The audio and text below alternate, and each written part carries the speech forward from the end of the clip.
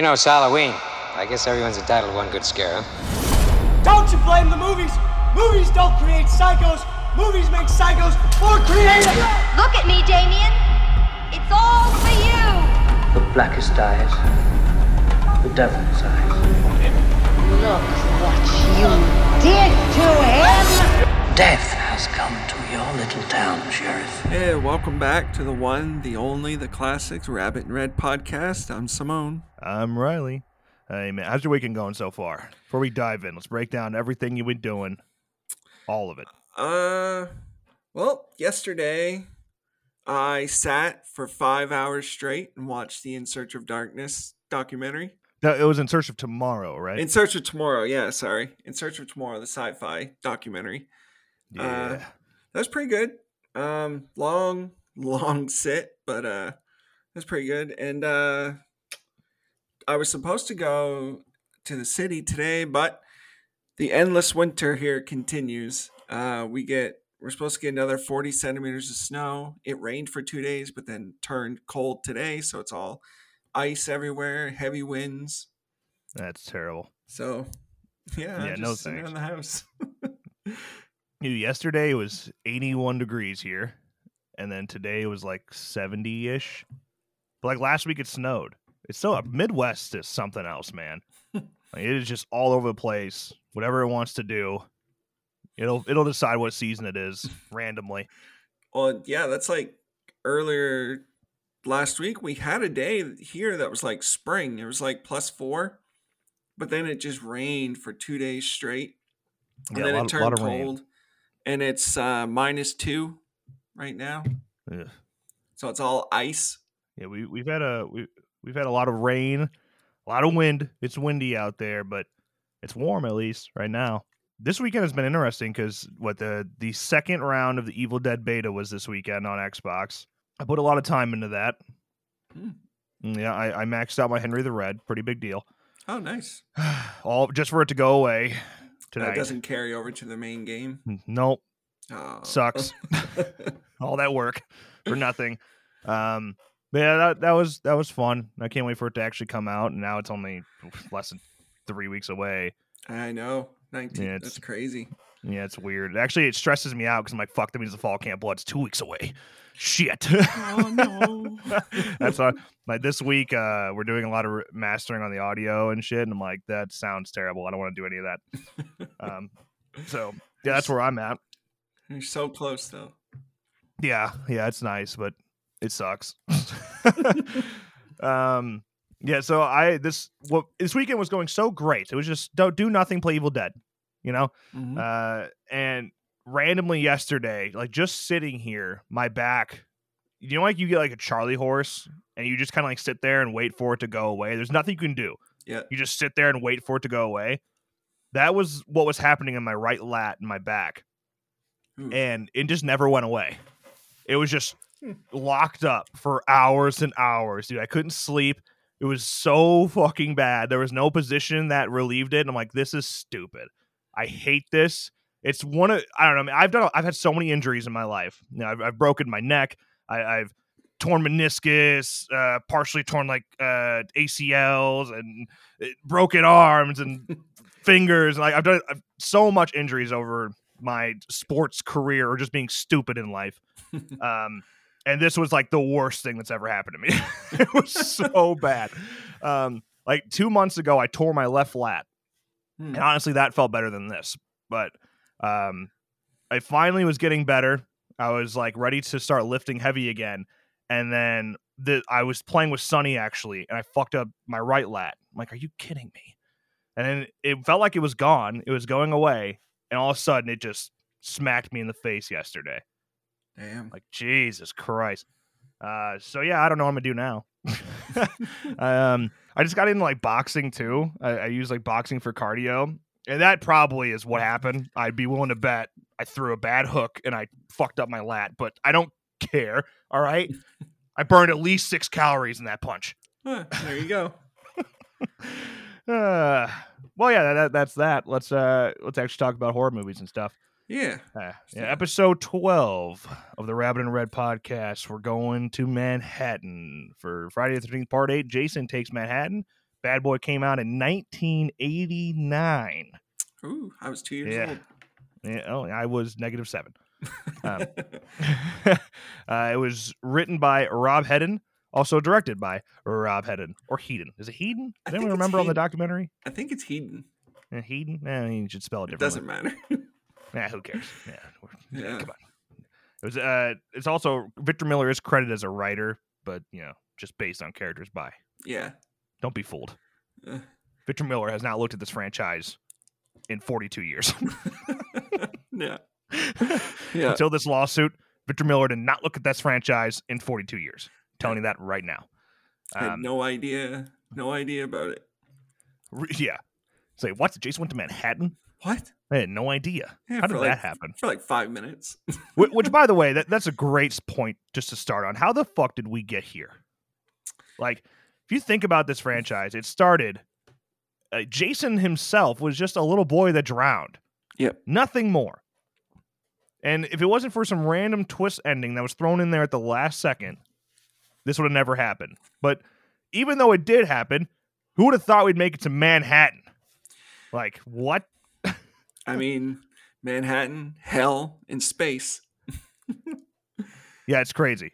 I mean, you go from this little summer camp murder whodunit to this unstoppable killer zombie in Manhattan, which is technically Vancouver for most of it, but yeah, one shot. But I mean, on paper, the concept's really cool. Like, we were the franchise at this point was getting stale. They were kind of doing whatever they had to do to make it keep going, be unique, and that's how it started with part 7. Well, actually, it really started with part 6, and they were like, okay, we're gonna be more meta. We're gonna be self-aware and kind of make fun of these movies while still making Jason the badass. Yeah. And then 7, okay, all right, let's add telekinetic powers. Let's do Jason versus Carrie. And that didn't hit very well critically, and it's kind of come around in the years, I would say, with the audience. A big problem was how it got gutted by the MPA. Oh, yeah. It was just torn apart. And that was a big problem in the 80s. And it's a lot of it because of slasher movies. So, yeah, they nerfed the hell out of part 7. And it's part 8 also has a similar factor. But, I mean, there were literally some dope kills that were shot in part 7 that were just cut to pieces. But yeah, like the head crush. Like when he crushes. Right, the head crush. The sleeping bag was different, but Kane, that's what the one kill of Kane's like, yeah, I'm kind of glad they fucked that one up. Yeah, I was going to say, I've heard Kane say he thinks the one is better than the multiple swings. Yeah, which I guess we kind of confirm with Jason X, Yeah. It's like, it's not as exciting watching her get hit 20 times. Yeah. And making noise the whole time. Like, she's Jesus. alive and just fine. It's like not like one swing and being dead. Yeah, wow, what a powerhouse, Yeah. Much more impactful. Yeah, and but the weed eater kill, for example, on like that one was torn to pieces. That was way more graphic. That's a shame. Mm. But yeah, so then again, like that movie kind of bombed. It was critically shit on, and audience shit on it too. And like I said, it's come around a little bit. There's a little bit more of a cult following now. I like part 7 mainly. Yep. I mean, a lot of it has to do with Kane. So yeah, and the look of Jason. In the look of Jason, right? It's 10 out of 10. Yeah. But then we go to part 8, and this is the biggest budget in the franchise, yet it made the least amount of money. I just didn't. I was saying this last night watching it. I was like, why would you? I don't even like. I know they want to shake it up, but on what is a Friday the 13th budget, even though this had the biggest budget, why would you think you could do New York? Like, why would you think you could do Madison Square Garden, Statue of Liberty, the George Washington Bridge, because the director Rob he wanted to like do all that, right? And I was like, you really think that you can afford to do all that on a Friday budget? Dude, I thought about this a lot, and I feel like they could have found a way to make it work, right? The same way they use Vancouver for like 90% of what is New York. They could have done that with like Madison Square Garden. Get an exterior establishing shot of Madison Square Garden. You see them run in, and then we just cut to like a generic stadium that let you rent it for way cheaper. Yeah. Like anything, dude. They could have done so much. My power just flickered. It is storming here, so if I go out, that's what happened. Yeah, they could have cheated for places. Like you said, they could have made it work. Though they chose to spend the majority of the movie on a boat anyway, so...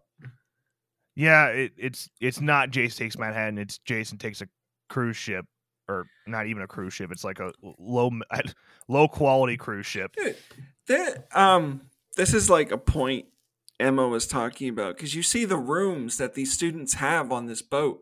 These are huge rooms on this ship, and we looked up a Disney cruise in a bedroom on a Disney cruise that's for like 3 people, and it's not that. It's super small. That's because they want to get a lot more people on those Disney cruise ships, man. I guess, but we were like, how do they have these like hotel-sized rooms on this ship? Where's the room? It doesn't make any sense if all the rooms are this big. Like the Lazarus has this look that is not so much. It looks like a work boat. Yeah, it looks like a container ship, kind of. Yeah, so I guess maybe it's like those are crew rooms. They look nicer than that, but they could be like a little bit bigger because those are people that literally are living on this bad boy. Could be. So maybe that's the point, I guess. But it does. It's so minimal. I mean, it certainly doesn't look like something that's made for your luxury vacation. You know, from the outside, that is. Yeah. Yeah, it looks like a piece of shit. It looks like a fishing boat. Yeah, you never see it in one shot, like the whole from stern to, whatever the other end's called. Wow. Yeah, you never see it all in one shot in the movie because it's not as big as what they're portraying it as in the movie. Yeah. Yeah, you really you see a good bit of the front, and it goes about probably halfway down. You kind of see like the captain's quarters and things like that, but that's about it. Yeah. It certainly doesn't look. It looks like a fishing boat, bro. If you told me they were going out there and trying to hook up some shrimp, I'd believe you. Yeah, some bubblegum shrimp. Yeah, or like crab. They're out there. What's that show called? Oh, Deadliest Catch. Yeah, that's a Deadliest Catch boat right there. Yeah, king crab fishing. Yeah. Yeah. Yep. That's what they're doing. It adds up to me. Yeah, I mean, let's go ahead and let's run our way through this thing. The movie starts off tremendous. Let me just say, okay, we peak in the first 30 seconds. Yeah, the opening narration is really good. I really like that, and I love the song "Darkest Side of the Night." Yeah, "Dark Side of the Night" by Metropolis, which arguably is the best like original song in the franchise. Yeah. Arguably, you could. I mean, He's Back probably takes the cake. It's hard to deny Alice Cooper. His Eyes by Pseudo Echo is another one that's like it's up there. But this song, man, it slaps. It slaps, no doubt about it. That's what the kids say today. Oh yeah. It's a bop, bro. It's a bop. Yeah. I'm gonna be the old man and say it's cool. It's funny, like slaps. Slaps is actually a really old saying, and it just came back. It came back, but like slaps refers to like slapping the bass, right? Okay. Like so, like. See, I saw it on Twitter. It might have been Wes or someone that said it. Like, oh, this song slaps. I'm like, I don't get it. What does that mean? The song slapped you? What? And I had to put in trash. I had to put in and like, okay, out of touch old man, what does slap mean in this context? They're like, it just means it's good. Oh, okay. Yeah. But yeah. Slapping the bass. It's pretty common. It used to be a big thing, especially with like blues and stuff. Sounds like something they would have said in like the 50s or the 40s. 40s or 50s. Oh, dude, 50s sounds right. That's a perfect 50s word. Yeah. But yes, it is an awesome song. Yeah. My favorite part though, so we're like, what it is, you're getting like just like a montage of Times Square and New York streets and things to come. Yep. Which is just one giant cock tease that we won't see again in like 70 minutes. Yeah, because it shows you the two crooks or like thugs in the alley. They mug a guy. Yeah. So you see them later. The barrel. Oh yeah, the barrel. It shows the dudes out with the boom bucks. Yep. Yeah, you see them. But I wanted to point out that, first of all, it's crazy how much things have changed just in this short time. I mean, it's 30 years. Don't get me wrong, but Times Square just looks so much different. It awkwardly looks less crowded to me. I don't know. People forget Times Square used to be a dump. Like Yeah, Times Square, like where yeah, there used to be like a lot of murders in Times Square until they threw some money at it.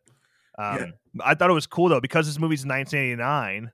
Perfect timing. The fucking Batman logo is chilling in Times Square. Yeah, you see that in the opening, the 89 Batman logo. That's pretty cool. Yeah, then they have the Camel cigarettes ad, and I was like, yeah, that's not going to be that. Can't even do that anymore. No. There's a shit ton of product placement in that shot of Times Square. Which I gotta like. Do you have to pay for that? Like, you're featuring the iconic Batman symbol in a Friday the 13th movie. Like, yep, and Coca-Cola, McDonald's, Kodak. Yeah, and they literally like they. What's even funny about the Batman symbol is they literally fade in the title card. F-13 Part 8 J Takes Manhattan over top of the Batman symbol. Yeah. Like what? Like you can do that? I guess back in the 80s maybe you could get away with that shit. Maybe it was a lot more loose with products showing up and things. I mean, if you tried to do that today, you'd probably get sued. Yeah.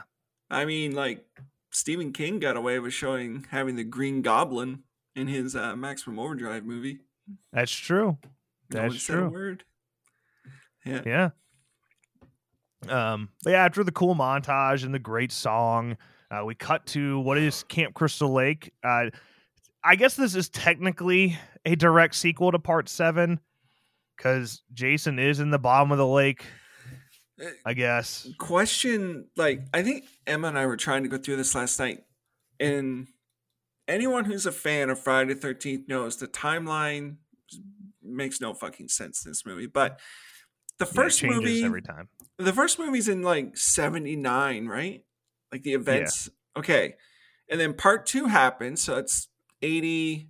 It's 5 years later, so it's like 1985, right? Would be 84. 84.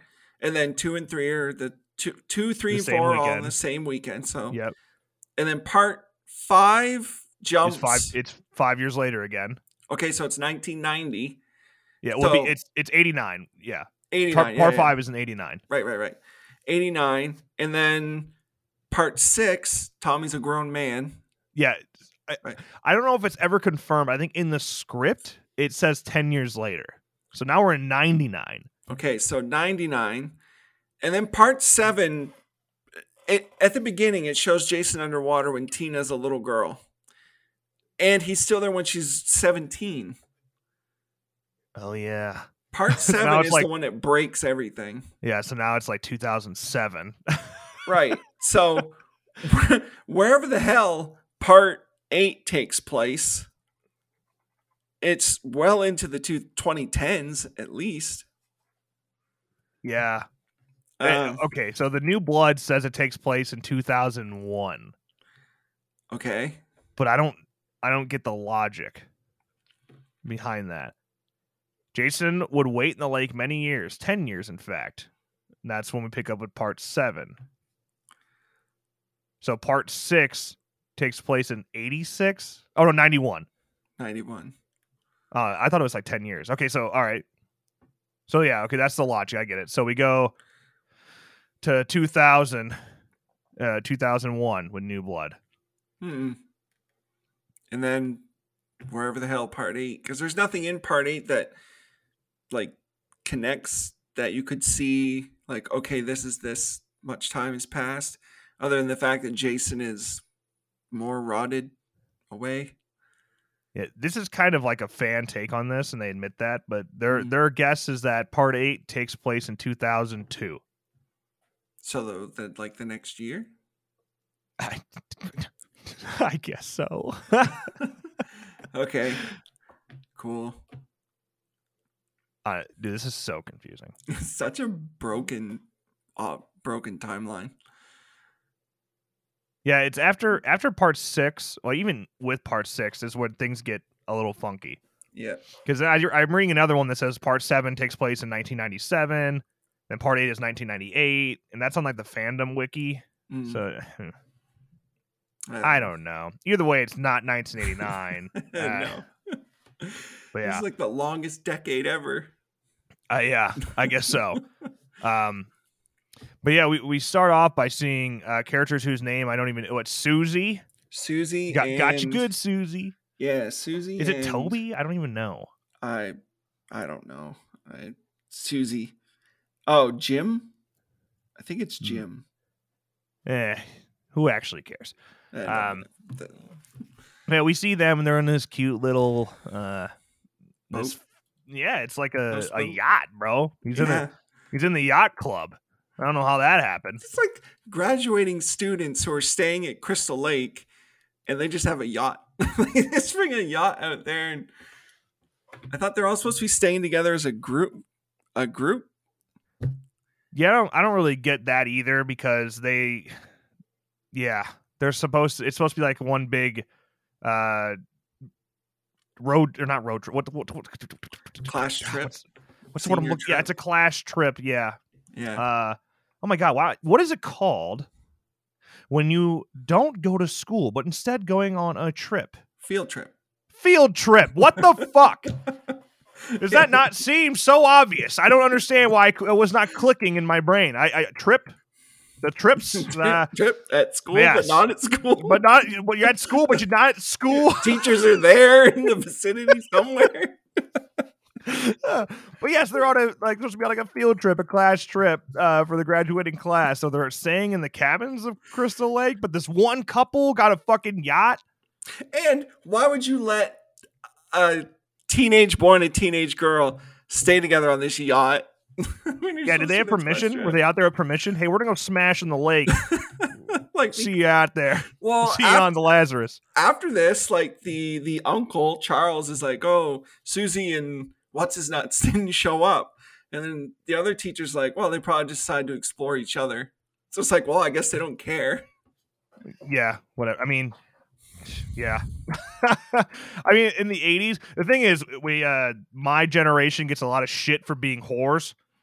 Fair enough. We show a little bit more skin, a little more daring in public videos. But like, if you think about it, I feel like there's a lot more. This is actually statistically true. There are a lot more people like continuing to be virgins past adulthood. You know what I'm saying? Yeah. So there's nothing to do in the 80s, man. Like you go out, you drink, you have sex. Yeah, you go and party. What are you gonna do? Go play video games? What's gonna pass your time? I mean, or you're at the theater watching the newest slasher movie. Yeah, and that's gonna lead to sex. Like everything in the 80s is a pathway to sex. You know what I'm saying? Me, I have a pathway to my bedroom to play video games. Yeah. No naked women involved. None, not a one inside. Never. You got a female dog? She's not even allowed down here. Yeah, no one's allowed. Absolutely not. Speaking of my dog, I forgot to bring this up. I was bringing it up in the intro. My dog, I have this Leatherface pillow on my chairs, my reading chairs in my office, and she's obsessed with the Leatherface pillow. Oh. Like last night, I locked her out because she never wants to come down here, and she started beating the shit out of my door. Like threw my welcome mat out of the way and was just beating the fuck out of my door. I'm like, oh my God, Jesus. I let her in. She jumps onto the chair and just lays down on Leatherface. It was the cutest goddamn thing I've ever seen in my life. Uh-huh. And that's what she's doing right now. She's sleeping on Leatherface right now. It's adorable. Who'd have thought? She's ignoring the Necronomicon. What does that say about the video games? Oh, she's made her choice. I guess so. But yeah, as Susie and whatever Jimbo, as they're getting it on in their little fucking yacht club, we see that Jason, again, direct sequel to part 7 because he is chilling there underneath the dock. I mean, But the dock didn't fall on him at the end of part 7, right? He's ripped through it. He's ripped through it, but I don't know. And would it have been cool if we just saw Tina's dad just laying on top of him? Yeah, that would have been cool. Like what they did in Roseblood. Right. And did the hand holding him. Yeah. But Good instead, he's underneath the dock and magically sitting on top of an Huge electric power line. Power line. When did they put that in? Yeah, right. It's funny because that was probably put in after the fact. They just let him work the line underneath Jason. Like, oh, hey, we got a body here. Yeah, just work underneath it. under. That's fine. We'll work around it. No problem. Just lift his leg. Oh, there you go. Should we just move to the side of him? No. We got to make sure we get it underneath there. Must go directly under him for reasons. Which, by the way, I think there's legally, I think they have to bury that line. Like, you can't just leave an open power line in a fucking public lake.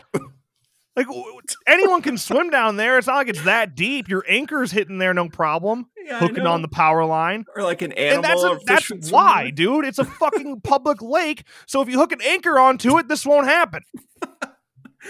Dumbass. Jesus. Yeah. This makes no sense. Yeah. But whatever. Rob Heaton decided, hey, we're going to bring Jason back via electricity again. Good. Yep. Don't fix what's not broken. So we Frankenstein him back to life. Things start bubbling, and gooey, slimy ass Jason.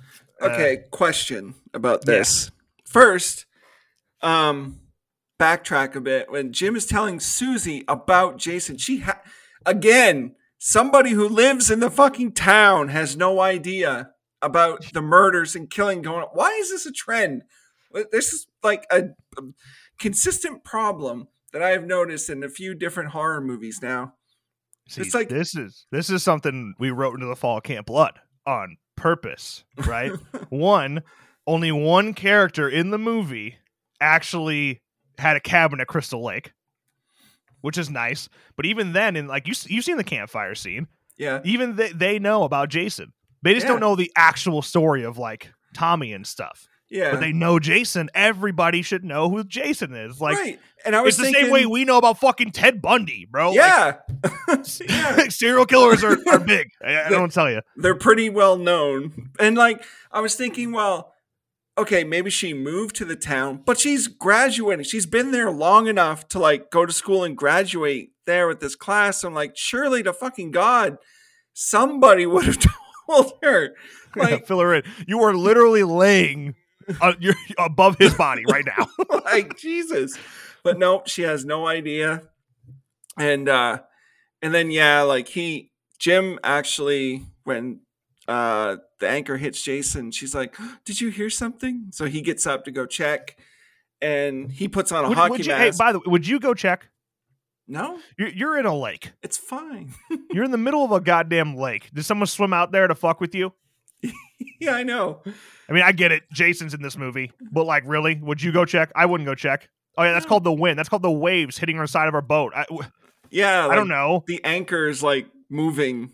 The chain of the anchor is moving in the water. How are you going to... What'd you hear? You heard the anchor hit the power line underneath the water? Like 20 feet down? You heard that? What'd you hear that loon out there?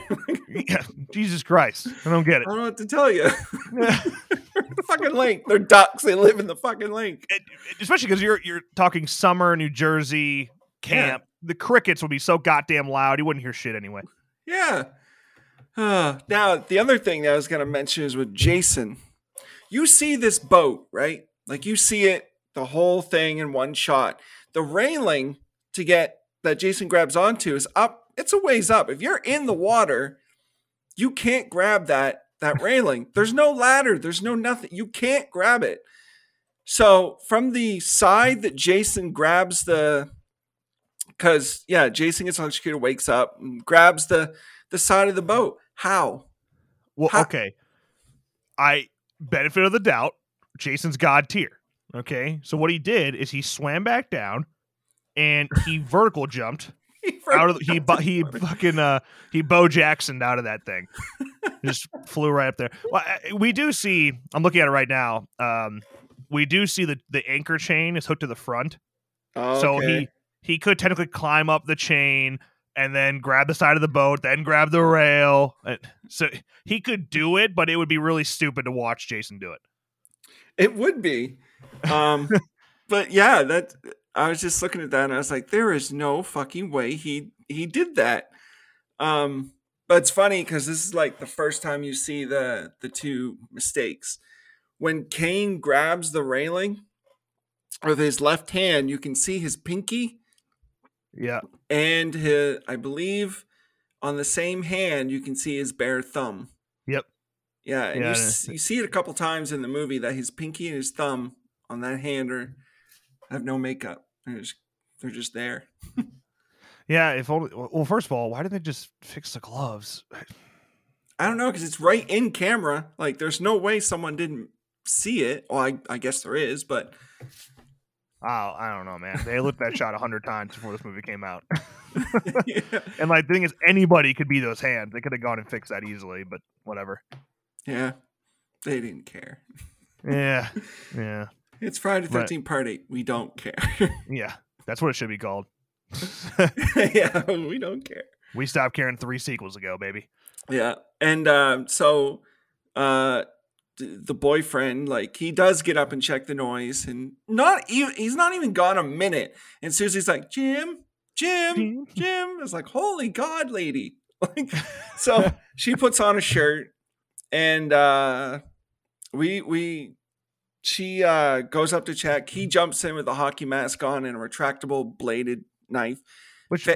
Why did he have that? Both those things piss me off. The hockey mask for one. Why did he have it? And why do you have a retractable knife on this boat? He was planning this whole scare? I think so. Yeah, he was planning it. That's stupid. Yeah. And then he, like, Susie's up. He's like, got you good, Susie. And then they're walking to bed. He's like, all right, I'm gonna made your ass. And they get back into bed. And, Jason walks in, grabs the hockey mask, and my first thought was Jason saying, "Oh, thank God, someone brought one." Yeah. How convenient. Yeah. So he puts on the mask, and Susie and Jim are, start making out and, doing their thing. Jason comes down the steps, and we get our full look at Jason with his straight black pants, boots, and shirt, and his very slimy, wet, gross look in this movie. Yeah. Which I don't mind it. Like, it's not part 7, but and it looks pretty cool. I used to hate it. Like, I used to think it was just boring. I used to hate the mask a lot, the yellow ish of it. I love that's my I don't like it in the movie, right? Like in practice, like, I would much rather prefer the look of, like, part 4, right? Yeah. But like, when I have all my hockey masks, like, on display, I love my part 8 hockey mask. Like, it's one of my favorite. I just look how big it is. I don't know. I like the shape of it a lot. That's like me, because when I got my part 8 Hawk, I actually liked it a lot more. And now when I watch the movie, I'm like, you know what? It grew on me. I like this look. And Jason, he grabs a harpoon gun. Is that what that is? Yeah. And Susie sees him. She's like, Jason, while Jim is kissing her, and he's kind of like confused why she's calling out the name Jason. And they both spin around. They see Jason. Jason shoots the harpoon gun, misses. But, by the way, to this day, that pisses me off. Why did he miss? I don't know. What a piece of trash. I mean, he does have one really bad eye and a hockey mask on, but... Oh my God. Anyone that misses that shot in real life from 10 feet away, imagine trying to fish. He ain't going to fish anything. Yeah. Missing the water and just hitting the beach. Yeah. Yeah. So, and Susie, she gets the fuck out of there. She's gone. See ya, Jimbo. Yeah. Jim, on the other hand, is frozen in fear. Can't move. Jason stabs him in the gut with the harpoon gun. With the actual gun itself and not a arrow / harpoon. Yeah, does a little Michael Myers part 4 there.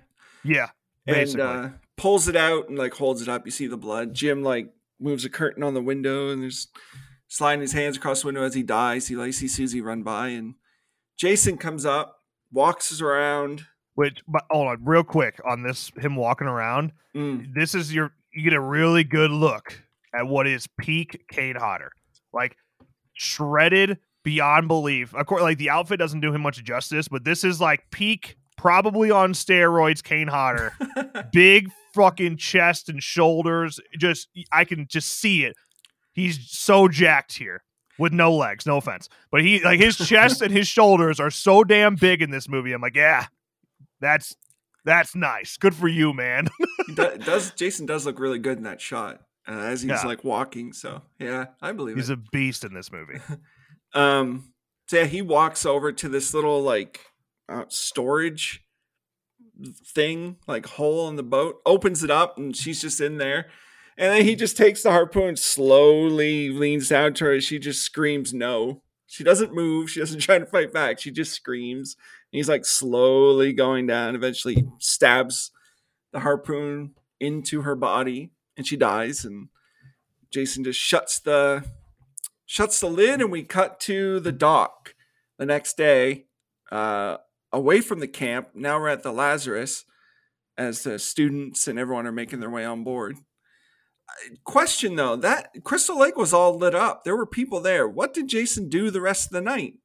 He hung out, man. Why didn't he kill everybody there? Yeah, he probably should have killed the entire class before they ever even got to the Lazarus, but this is like things that just he didn't. We can't have that happen. An easy fix. That shot where he's looking down in the hole, have the dawn sun hitting him. He looks over at the sun. We see the sun rising over the trees, and boom, then you hard cut to Lazarus and problem solved. We have no question on what he did the rest of the night. Yeah, because he just he went into the woods and hid because he didn't want to be out in the day. Yeah. Instead, we just judge Susie and Jimbo for staying up all night when they know they have to get up early for the Lazarus the next morning. Yeah, pretty much. Which it makes more sense than trying to fill in like 8 hours of time where Jason did nothing.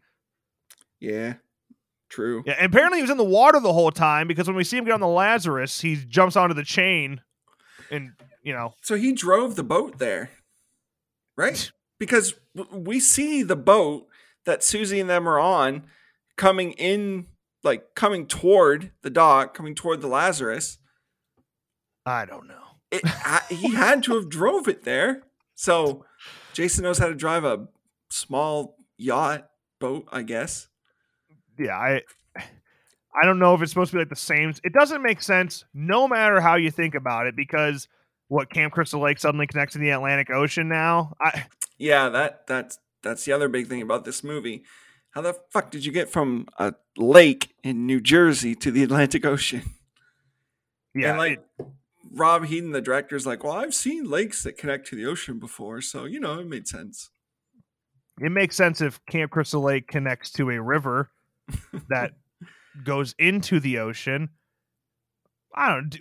But either way, you still have to be like, okay, Jason then did drop. Okay. So many fucking problems with that. There's no fixing this problem. Okay, fine. We'll buy in. Camp Crystal Lake next to a river that goes out to the Atlantic Ocean. Okay, so Jason then made a choice. Someone who's never left Camp Crystal Lake except for Alice in part 2. We don't talk about that. He's never left Camp Crystal Lake. He's always been prowling this territory. This is home. Anyone that comes in dies. Yeah. He made a choice, even though people were at the camp, in the cabin. He made a choice to get in the boat, drive that thing into the Atlantic Ocean, conveniently find the same fucking ship that the two people he killed were going to get on the next morning, and decide to go kill the rest of them because he heard their conversation, I guess. Go ahead. Try to fucking make sense out of it, Rob Heaton. It doesn't make any sense. It's like, Jason Takes Manhattan is already a bullshit concept. The whole concept is already nonsense, so you kind of had to buy into it anyway. But I could have thought of something better than that. Like, just something that, at the very least, something that makes more sense to get him on the boat. Like, anything. I think there's a million different ways they could have done it because, why doesn't he kill everybody at the camp? That's the biggest question. Jason wouldn't ignore them. He sees the camp is lit up. He would start stalking. And, even if he didn't get everyone that night, he would kill some of them. And then, you're right. He's like, well, they're all leaving. I guess he must have heard the students the next morning saying like, oh, can't wait to go get on the boat at this specific dock, leaving at this specific time to go to New York. Well, even that doesn't make sense. Like, what? So it was the rest of the class staying at Camp Crystal Lake? It had to have been, I guess. So they decided to stay at the camp and then drive all the way to the Atlantic Ocean the next morning? I don't understand. Why not stay in like a fucking hotel next to where the boat is? Yeah. Why would you stay at Camp Crystal Lake when you know the stories and the legend? Unless these people just don't know. Right. Yeah. Why is it even open? And then the dock that Jason, quote unquote, dies on is not really a public dock. Like, it's not a public cabin that's like up for rental. It was somebody's home. Yeah. There were two big houses where he was when he died. But of course, like, did he like drift downstream to the camp? Because, I mean, or are those houses just on the other side? It's a fucking lake. Well, yeah, like I don't know, like, because in part 7 there's two big houses there and one blew up, but then in part 8 it's Camp Crystal Lake. Yeah, and it's cabin. It's normal. Same with like part 4. Like part 4 made sense because they just happened to have homes that were isolated near Camp Crystal Lake. Yeah, like that's exactly what part 7 was too. It was two houses that were near the lake. Like Jason he dies in the same lake, but completely across from the camp. Yeah. But in this one, he's directly in front of the camp. Yeah, I mean, the timeline already doesn't make sense, but they were just like, we're going to ignore everything. The only thing we're going to do to reference part 7 is the dock itself and him being chained to the bottom, kind of. Like, he's got a bunch of shit on top of him, and that's it. Yep, pretty much. Other than that, never happened. Yeah. And then there's just the whole thing of Jason driving the boat. And it is the same boat because, like, you see blood on the windows. And how did he do that? Why would he do that? That's a big question. Why would he do it? Why wouldn't he just stay at the camp? Because even when he went, in part 2, even when he left to go kill Alice, it's because he was going to kill the person that killed his mother. And she was apparently in the town. Crystal Lake, so that's bullshit too. We don't talk about that. Okay, well, we don't talk about the scene. Forget it didn't happen. Okay, but like, yeah, it makes no sense why he would go there and get on this ship with these students and go, because the dock where the ship is not the fucking lake because it's a fucking lake. Like, so. Yeah, dude, you can even like see there's a lot of shots of like looking past the boat. Looking to this night, you see a lot of shots that are like, it's clearly an open area. It's doesn't necessarily look like the Atlantic Ocean, but it's certainly not Camp Crystal Lake. There's like mountains and shit back there, and it's yeah, I mean, it's a huge body of water wherever they are. So yeah, big difference in what we just saw at Camp Crystal Lake the night before on their cute little yacht. Yep. But yeah, so Jason drives that yacht there, gets off that. Gets in the water, comes up and grabs, I guess, the anchor chain. Is that where he's at?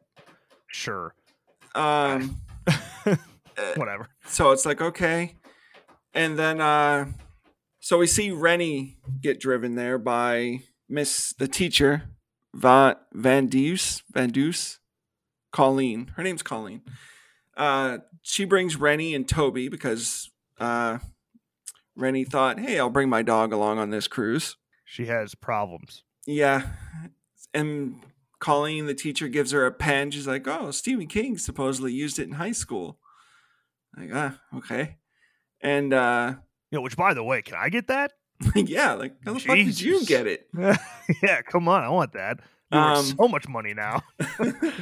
And she tells her, like, oh, you're a gifted writer. Anyone can make use of that. It's you. And so they get out, and Rennie is standing right there, right behind Colleen. Like, you could see her. As they walk up, Colleen talks to the uncle, Charles, and she's like, hey, hi. And he says, this cruise was your idea. At least you could do is show up on time. And we're like, okay, he's the asshole of the movie. Got it. Yeah. Thanks, Chuck. Yeah. And he says like, oh, Susie and Jim showed up. She's like, well, they probably decided to explore each other. He's like, oh, well, that's nice. No. And okay, like he's so douchey about this, but then we get like a montage of like things happening and establishing here's some classmates, and they're doing some fun shit on this boat. Yeah, they're playing shuffleboard. They're skeet I mean, shooting. that's a blast. They're downstairs. This is the dumb one to me. They're downstairs throwing a fucking disco party at like 8 o'clock in the morning. I'm like, wait, what are you guys doing? Like right now? This is the time. This is the time we're gonna have a little disco party. Okay, cool. Party never stops. As we see in the movie, it goes on for hours. It does. Because we have a death down there. Yeah, they're also it's called skeet shooting, right? Like they're skeet shooting with a shotgun off the back of the ship. Live ammunition, everything, you know. Yeah, it's hilarious that that's happening. And then they're throwing all this like confetti and shit into the water. I'm like, okay, you motherfuckers, who's gonna pick that up? It was the 80s. Hey, you selfish bastards! Now my generation's paying for it. You sons Global of bitches. warming right now. The fish are dying on that confetti. You motherfuckers are choking on it to this day. You're the reason my winter won't end. You're the reason I can't catch any fish anymore. Fuck! I'm glad you all died. But what a class trip though. Looks like a blast. I wish I could go. It does look a lot of fun. Yeah. I love to play shuffleboard. Every time I see that scene, watching it again, I'm like, oh my god, I want to play some fucking shuffleboard. That was like so much fun. I've I'm never gonna find a place shuffleboard. that has shuffleboard. I might get shuffleboard in my yard. I'm gonna look that up. Amazon? What do you got, Amazon? Oh, there you go. There's your summer project. Yeah, I'm just gonna build my own Shuffleboard court. All right, so we can get one of those fancy like ones where they had the little ones, you know, like the fancy ones that go in the bars and stuff. Oh yeah, those are like $700. So I think I'm out on that one. You could build one. Dude, you try so hard and you get so far, but build one. I'm done building shit. I need a year off. So Colleen, like I said, Colleen is talking to Charles this whole time, and she's like, "Oh," and Charles is standing in front of her, looking directly behind her, and she's like, "Oh, there's someone else coming too." And the camera pans over maybe an inch, and Rennie is standing right there with Toby, but Charles is like shocked that she's there. Yeah. I'm like, oh my god, dude, where did you come from? It's like, dude, you watched them drive in. You watched her get out of the car. You saw, like, you're looking that direction. How fucking blind are you? Yeah, and then she comes on and she gets on the boat, and Charles is like, "Whoa, why'd you bring her here? I'm the only one who knows what's good for her." And the class trip certainly is not good for her. I'll tell you that much. Yeah. And then I get what his whole reasoning behind not wanting her to be on the trip is because she has a fear of water. Yeah, pretty much. Well, that's fucking stupid. What an ignorant thing to do. Like, if she wants to go, if she feels comfortable getting on the boat because she's not afraid to drown anymore, then let her go on the fucking boat. Yeah, like what's going to happen? She's going to fall over and we're going to save her.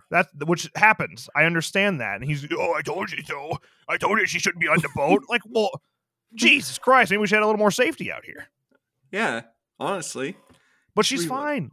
Yeah, it's like she is fine the whole time. And like him worrying about that, it's before that happens, it's like, why are you so worried?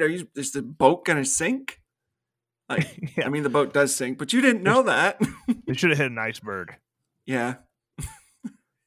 It's an iceberg from New Jersey. Don't you feel like we've seen this before? Yeah. I know how this ends. Where's the old lady? It's stupid that he's making such a big deal. Like, especially because he's the one that created the trauma. I mean, I understand that Jason, who looks like a normal young boy, grabs her and pulls her down to the bottom of the lake and shit. And that's where her fear comes from. But like, you did it, bro. You threw her in there. Yeah. I know what's best for her. Trust me. She should never be near water.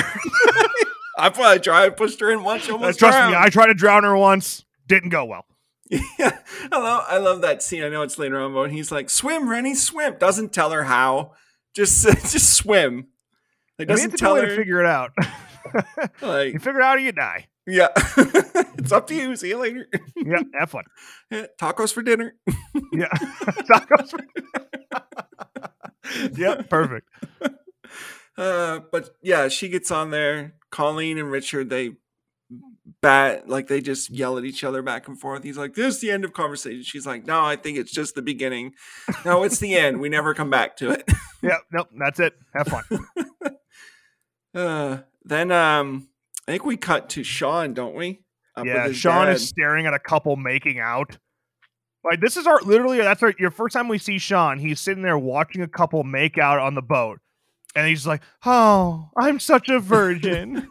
Is that the first time we see him, or is the first time he's with his friend with his dad? Oh yeah, we see him with his dad. That's right. Yeah. That's right. He's standing up there, and his dad's like, "Oh, I'm gonna, relinquish command to my son. Let him do our plan for departure." And he gives him this case with this old. He's like Saxton. Is that what it's called? Sure. I don't know. He gives I used that Saxton when I was your age. Now you got those goddamn computers to do it all for you. This great big brick of a computer. And so Sean goes through the motions, he's like, we'll go around 145 degrees. And his dad's like, "Why aren't you forgetting something?" He goes on. His dad's like, "Send out the maritime signal and warn other ships are underway." Yeah, he gets mad. Yeah. God damn it, son. Fuck. And so Sean storms off, and his dad's like, "Oh." His friend is just left there holding the thing. Yeah. And I guess really the only reason for that moment, okay, we established a little bit of tension between Sean and his dad, but whatever, doesn't go anywhere. No. I guess he's the one that can take over the boat and get him out of the situation. That's really it. Yeah. Which all he does then is just get them back on course. Yeah. And well, that's it, because the boat sinks. So. I feel like anybody could have done that. Yeah. Turn the wheel left. Got it. Boom, we're back on course. Okay, we're good to go. That? See you guys later. Yeah. But then I think then we see JJ and what's his nuts there? The fucking Dwayne, yeah. They're just they're jamming out, and we see Wade as the film geek student guy, and he's filming JJ, and he mentions that, or JJ's like, "Oh, there's this big power room downstairs we should find." Dwayne's like, "Well, yeah, I got to get some shockumentary footage first for Tara. Is that her name? The blonde?" Yeah. It's Tamara. Or and Tamara. You never know these days. It's Tamara, yeah. And so then I think we see Sean on the watching the couple make out and being all sad. And we see that he has a little bit of a relationship with Rennie. Question. Because he's surprised to see Rennie, right? Like, he is surprised. He's like, because he even says, "Oh, Rennie, I heard you weren't coming." Yet he has a gift ready to give her. That's true. But he thought she wasn't coming. So why do you have this present ready to give her? It was actually for the girl that was making out with the guy at the end of the boat. What? That's why he was sad. Dude, he's like, honestly, that could have been a subplot there that if you were looking, you could have picked up on. Because why is he just staring at them making out? I don't know. He likes it is to watch. fucking weird, dude. Like, it is weird that he is just standing there, dead still, locked onto them, drool coming out of his mouth. So maybe that's what happened. He was jealous because he was going to give her that necklace, but she decided to smash another dude. Yeah. Wow. We are finding some thick writing here. I mean, this is in-depth stuff. Rob Heaton was no joke, bro. It was deep, man. You really got to look for the meaning of Friday the 13th, Part 8. Oh, my goodness. I never thought about it, but yeah, it is weird. He's just standing there watching them and like... and then like they even take the time because we start on the couple, right? Yeah. We're watching them make out, and then we pull back to reveal Sean. We come over his shoulder and reveal Sean Staring at them. It's like, it's a big moment. Like the thing is, they had a real conversation about it. Like you can't sleep on these things because the director of photography and Rob Hedden were having a conversation. Like, okay, we're doing this next setup. This has to be done this way. We're just starting this couple, and then we're going to slowly, track out and reveal Sean staring at them. Like there had to be some sort of motivation behind that shot. I guess he's just lonely, or he likes Sean's a piece. Yeah, I think that's the point. I think it's like, oh. Like I said, Virgin Boy is so upset he can't get he wants to make out with the girl too. But like, yeah, stupid. Or he likes to watch, one or the other. Yeah, I mean, we're finding his fetishes as we go. Yeah. But yeah, like he has his fucking necklace ready to go to give to her, even though he says, "Oh, I heard you weren't coming." Maybe it would have made more sense if we were already in New York, Yeah. Like, had he brought a necklace back for her because she couldn't go, that would make sense to me. But he already has it before they go to New York, and yeah. Yeah. I guess lucky she showed up. Yeah, what was his plan? What was his plan before that? Carry this necklace around with him, hoping he sees some girl who's like, oh, she looks lonely. Dude, I'm like rewatching this shot of Sean staring at this couple. I'm trying to put my director brain on, and it is so weird. It is such a weird shot that, first of all, I feel bad for that couple that's had to awkwardly stand there over and over again and pretend they like each other. But then he looks off to his right, and he's just kind of like looking at the sky. And I can't tell if it's like, young love, or it's like, I fucking hate this. The actor's probably like, this makes no fucking sense. This makes my character look so weird. Yeah, I want to hear Rob Hedden's direction on that. I want to read the script. I want to see how it's written, and I would love to see a clip of him directing this guy, and just seeing how it goes. Like, okay, you're in a big moment here, Scott. Scott Reeves, who plays Sean, he's like, you're in a big moment here. Okay, you need to show it in your face. No words. Look at the sky. Look at the heavens. Ask God why. Why is that not you? Okay, just show all that on your face.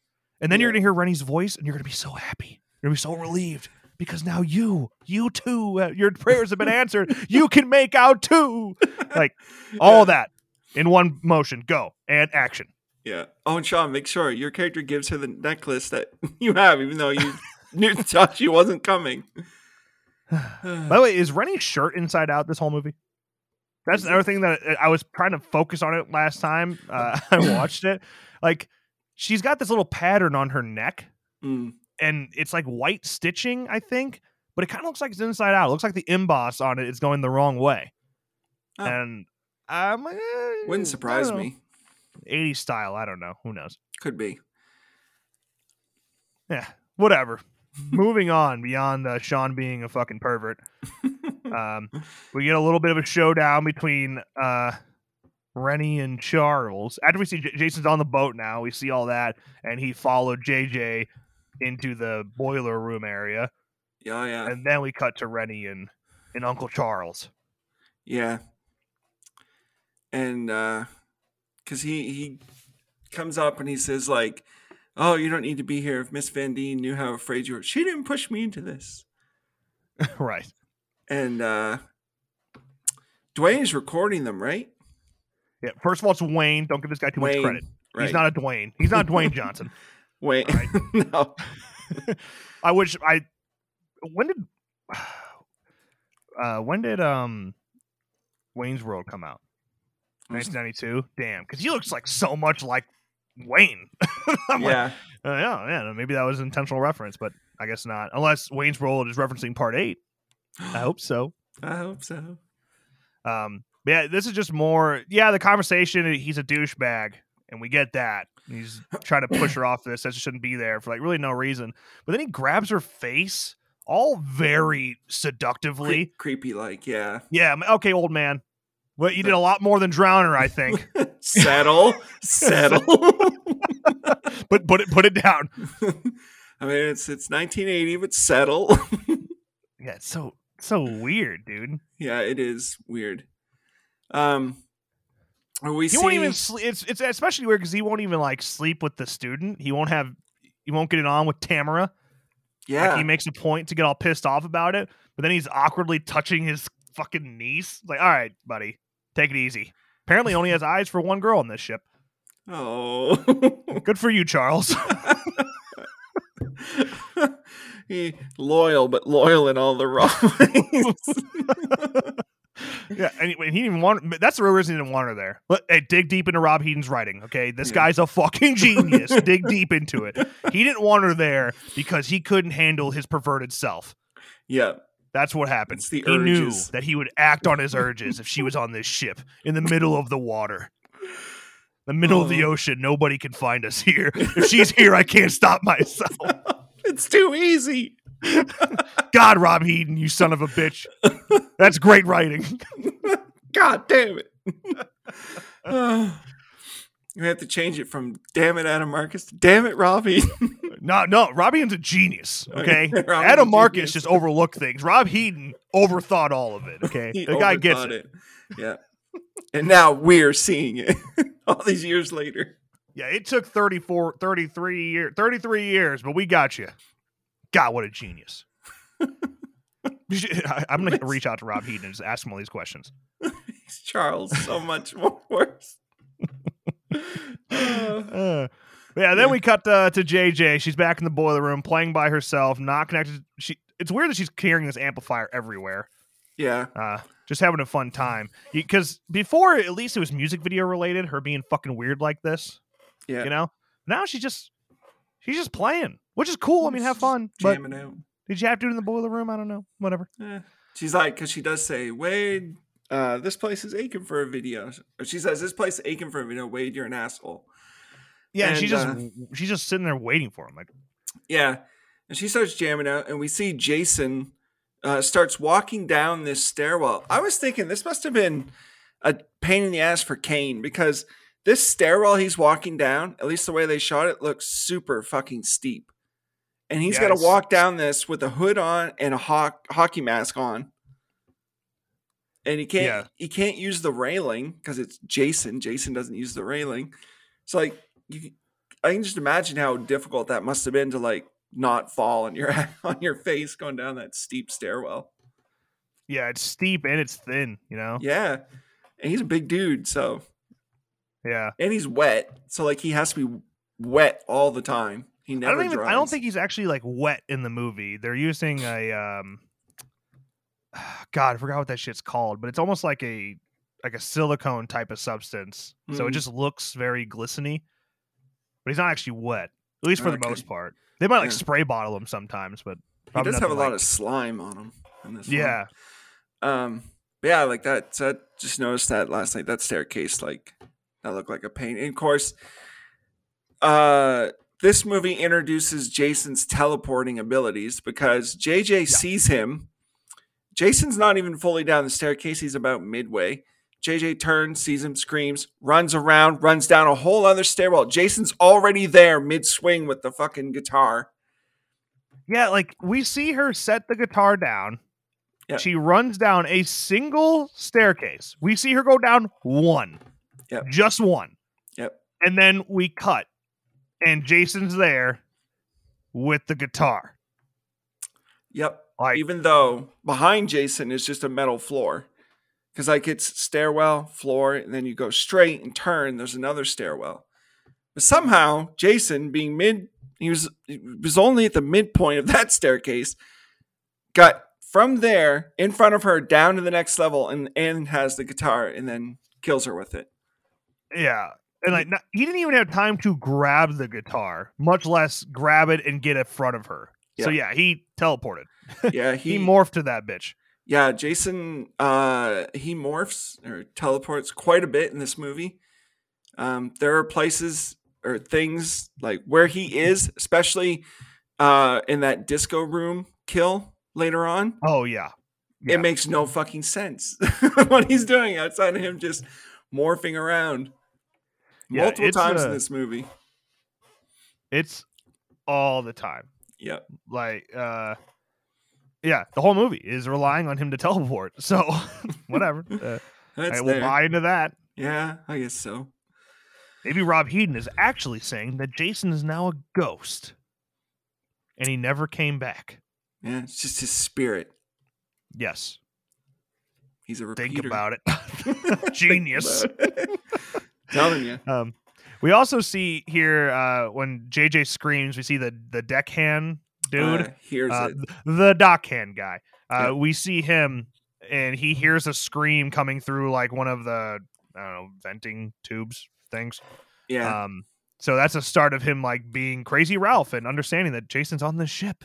Yeah, he gave a look too when he saw the ship that Jason was on, the little boat coming in. Like he gave a look, like he knew somehow earlier. But I guess whatever. He's the Crazy Ralph for the movie. Yeah, I don't.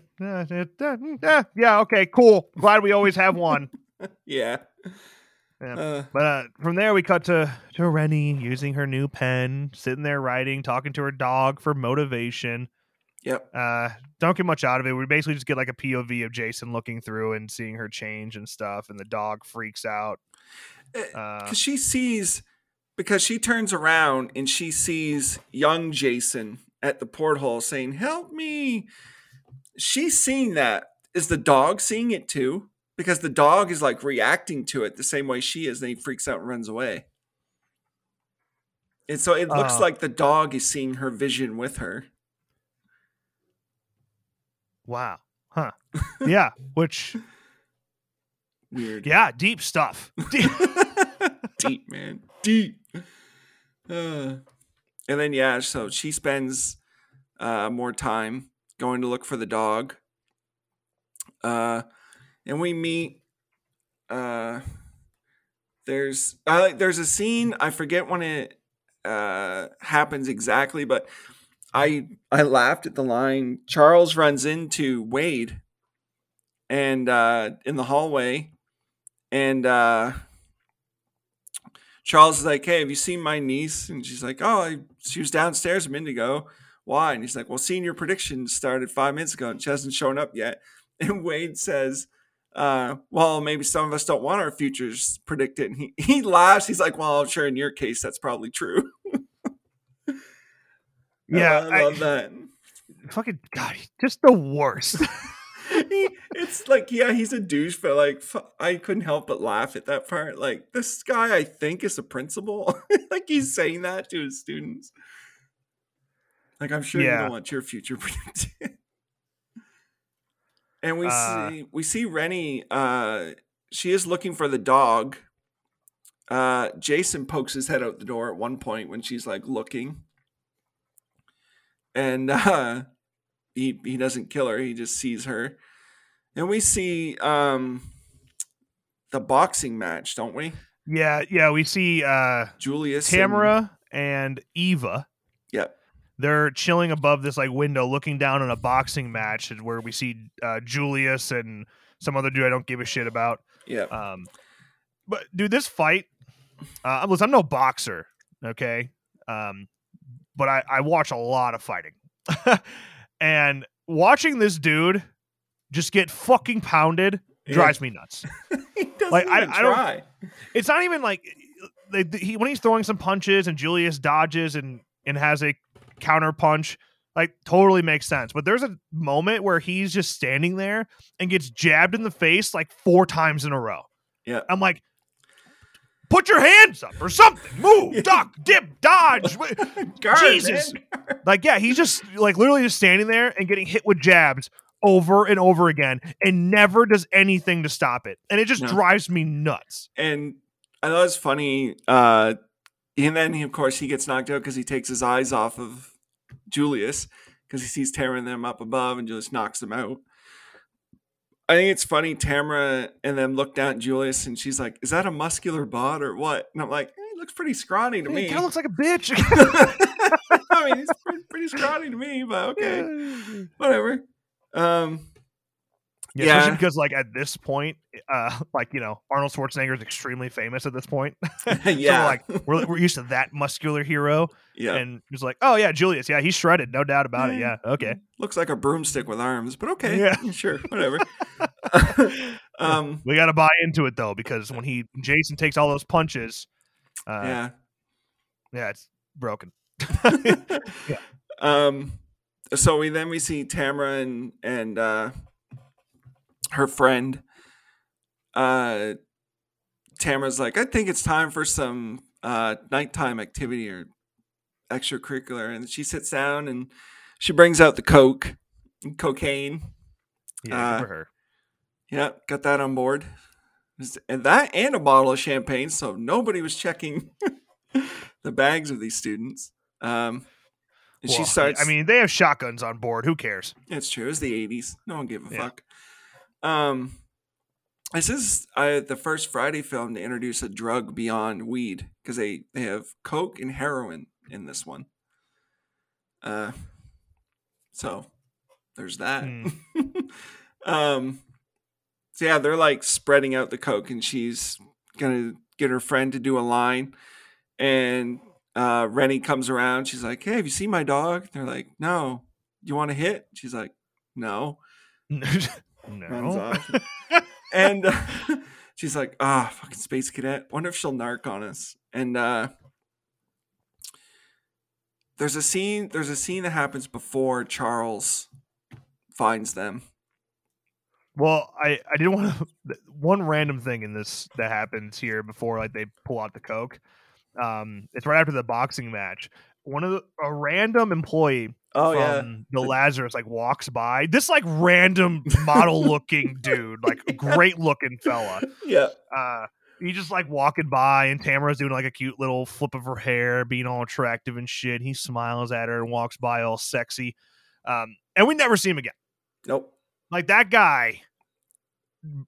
I think he's the guy that Wade shoots later on. Bro, that shot of him walking by is right out of a porno. Yeah. Like, right out of, if you added that, like, oh, hey, the plumber's here to fix the sink, like, and have him walk in the house, like, to a T, that dude is gonna, like, have sex with somebody in 5 minutes. Yeah, pretty much. Yeah, somebody's gonna get their hand stuck in the sink or something. It's bound to happen. Yeah. If a guy like that ever comes onto your property wearing a utility belt, just know he's not there to do any other job rather than fuck you in the ass. Porn music starts playing out of nowhere. Just follows him around wherever he goes. Yeah. We never see that guy again, though, so I'm just glad he made it.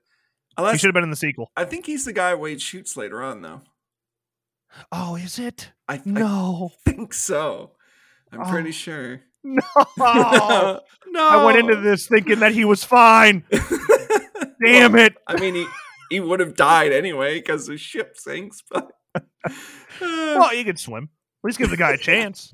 A guy like that, he can do anything. Just swim the Atlantic Ocean until you find land. Yes. In a storm. It's possible. Okay, the waves will take you in. His porn music will save him. It would save me. It saved me. Make my day better. So yeah, that happens, and then after Rennie goes by, after the whole like her encountering them with the drugs and stuff, we get a little bit of like POV action of watching Rennie walk around looking for the dog. Yeah.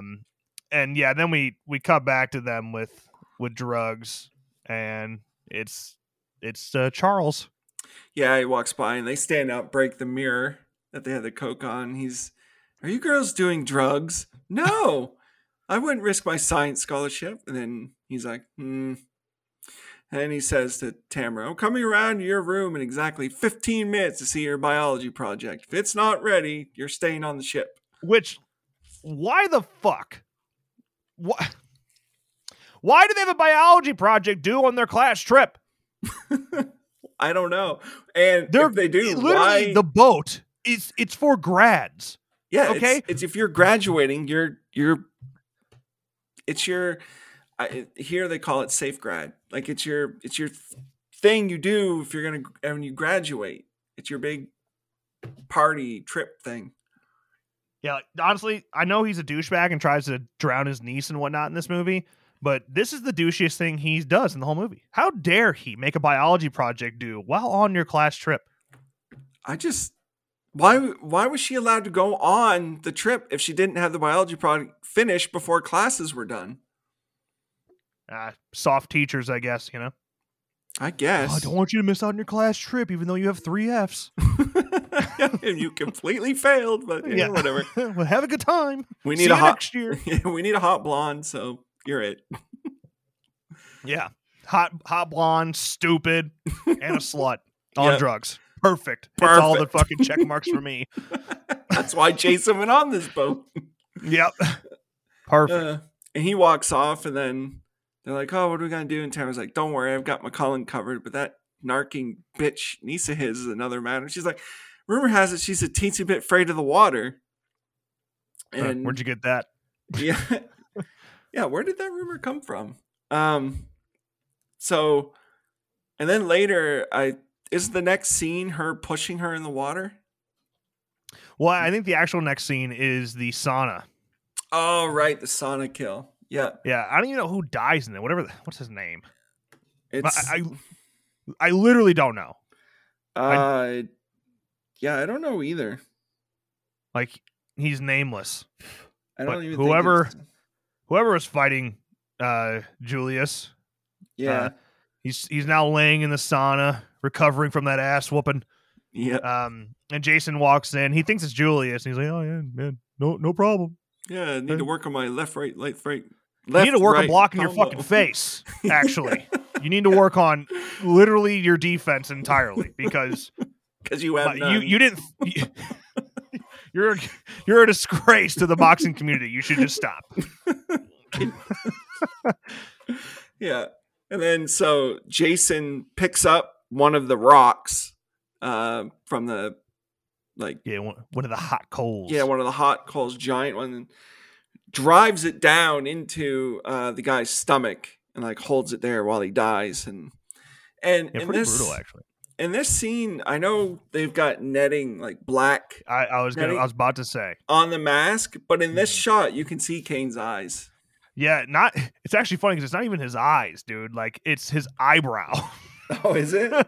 Yeah, like you can see through the nylon netting, which already is kind of weird. It's cool having the black eyes, I agree, but like it's just so obvious in this. Like I can literally see the nylon. Yeah. And then you can also see through the other holes in the mask and see Kane's very white face. So that's weird. But yeah, I can tell. I'm looking at it right now. I can tell that I'm not seeing Kane's eye. I'm literally seeing his eyebrow and his forehead. It's awkward.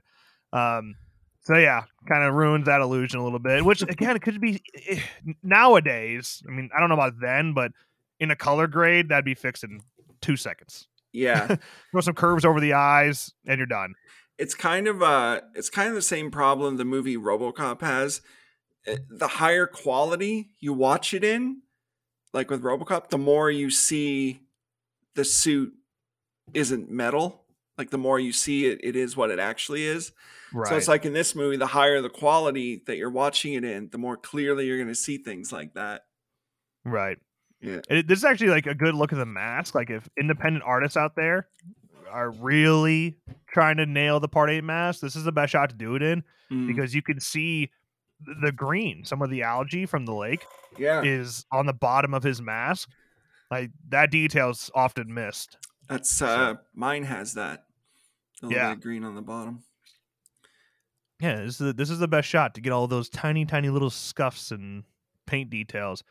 You know, we see the shot of it, the rock, the hot coal going into this dude's stomach, right? Clear as day. Yep. And then we cut to the wide. And it's in his chest. And it's in his chest. And there's blood everywhere. Yeah. I'm like, oh. It would have been a lot cooler if it was like one in the correct spot. And instead of blood, I mean, he should bleed. I get that. But if it was like, you know, crusty and burnt there and shit. Yeah, it's like almost like, I'm going to pronounce it wrong, but cauterized. Almost. Yeah, cauterized. Yeah, you should almost do that. Yeah. Huh, well, missed opportunity. And that's another kill. Like, the effect doesn't have to be all that extreme. You know what I'm saying? Like, if you take the coal and cut it down so it's only like the top part of the rock, put it there, then take a whole bunch of black and make a big circle around the coal, and then you can add bits of blood splash, and there you go. Like, you're done. Yeah. Like, you're only seeing it in what would be considered a super wide. So why did you have to do it so stupid? Whatever. I hate movies. Anyways, why are we here? Okay. Yeah. It's like with Sleepaway Camp when we just covered that. It's like there's so many things you could have done to make this look more realistic or really sell the kill, and you don't. You just half-ass it. And I understand budget restraints, but if you just think, I don't know, problem solve, man. Filmmaking is problem solving. So just problem solve these kills. How can we make this look as realistic as possible with no money? And that little bit of change would have made that look cooler. And also keep it consistent where the wound is. That was just, I don't know. They must have shot that at like 2 different times. Yeah. Or something. And again, that insert of like the coal actually going in, that's probably shot like 3 months later. Like, do you guys remember where we shot the coal? No, dude, no idea. It's got to be his stomach, right? That makes more sense. Yeah, probably his stomach. Okay. Yeah, it's stomach. They shot it. And then they edit again. They watch the movie. Oh. Or they were like, technically, if he were to use the coal on his chest, we'd be hitting the sternum. It's like, fuck, that's not nearly as hard. It's not nearly as easy to put the coal in through his skin then. It's like, we'll put it in his stomach. It's fine. Nobody will notice on the wide shot that it's a completely different position. Nobody will cover this fucking thing on a podcast and break down those little details. We'll be fine. Years later, they're like, wait, what's a podcast? Never mind. Don't worry about it. Yeah, nobody on a radio show will talk about this ever. No. Yeah. All they had to worry about was fucking Roger Ebert, Yeah, it's true. Just saying the movie sucks. Yeah. That's it. Yeah. Okay. Hey, what happens after that? Well, from there is when we cut to the drowning bullshit. This is like, okay, so Rennie is talking to the teacher, Colleen, and like Tamara and her friend come out. And Tamara, like, very obviously knocks herself into Rennie and knocks her off the boat into the water. And then it's just like, oh, it was an accident, I swear. Bitch, were you trying to kill her? Because, like, you don't know that she can't swim. You know she's afraid of the water, and you just leave. Like, what if she had been standing there by herself? Because there's nobody else around except for the teacher. She would have drowned. This is attempted murder. It is. Like, she would have drowned if the other teacher wasn't around. And, like, Sean only runs up because he hears, like, the commotion, like those other 2 people. So, if no one had been around, you just murdered someone. And we'll never find their body because they're in the fucking Atlantic Ocean. It wasn't an accident, bro. Like, she's literally like, hey, watch this. And then bumps into her, fucking football tackles her into the water. Yeah, I know. Oh, my God. Yeah, and then she looks back and is like, oh, sorry, it was an accident. It's also here, though, that you can see the ship is not moving. Because, and you can tell because there's a porthole and the ladder, which are right there by Rennie. They never move, and she never moves. Because if you think if the ship was moving, she'd be, like, the ladder would pass her by, but it never does. She's just, it's in the same spot. But whatever. And so, and then Colleen throws the life preserver. Grab the life preserver, which, like, I'm sure she can hear you clearly way up there from the water and everything. Sean jumps in. He grabs Rennie. He gets the life preserver. Gets Rennie back up on the boat with the ladder. And she's like, oh, run get some towels for her. And then Charles comes in. He's like, oh, what the hell's going on here? Oh, my God. You've done a fine job of supervising the children. I guess before that, Rennie is like in her arms and the teacher's like, you want to talk about it? Talk about what? She's like, and Rennie's like, I can't swim. She's like, no kidding. You know what I don't get? Just why is there even a spot on the ship where there's no railing? I don't know. I guess for that ladder. But still, why is the ladder there? When she comes out, you can see the whole part, like the front part of the ship. Yeah. And like there's a massive area with no guard whatsoever. And then usually on a normal ship, if there was a ladder spot like that, there would still be an uplifting that goes to the rail that's open. You know what I'm saying? Yeah. Like there'd be a ledge there so that you can't just fucking walk off. That's a horrible safety hazard because and they do run into rough waters, and what if someone's walking on the deck and the ship is rocking? Oh Jesus! It's that easy. There goes Dwight. Yeah. Oh damn it! Anyway. Sorry, man. Tell his parents. I don't know, something. Yeah. And then, like during the scene as well, when she's in the water drowning, Baby J comes up and grabs her and pulls her down, and then we're stuck as an audience questioning: is this a vision, or is she just drowning? Is this actually happening? Yeah. And you have to assume a vision because what the fuck? Why is he there? Like, what the hell is he doing there? It doesn't make any sense. But like you said earlier, the dog reacts. The dog reacts to it. So, and then the end of the movie, of course, did that actually happen? Jesus, I don't know. Yeah, Rob Heaton, this is in-depth stuff. We got to figure it out. Yeah, you really got to think, man. So Charles comes over and Sean comes back with the towels. He's like, "Give me those towels!" God damn it, you stay away from her, both of you. And he's walking her way, and the deckhand's like, "He's come back. You're all gonna die." And then Rennie's like, "Leave me alone," and she runs away. And Charles is like looking at the deckhand like, "What the fuck?" And then Rennie's in the bathroom. Towels are gone. She lost those along the way.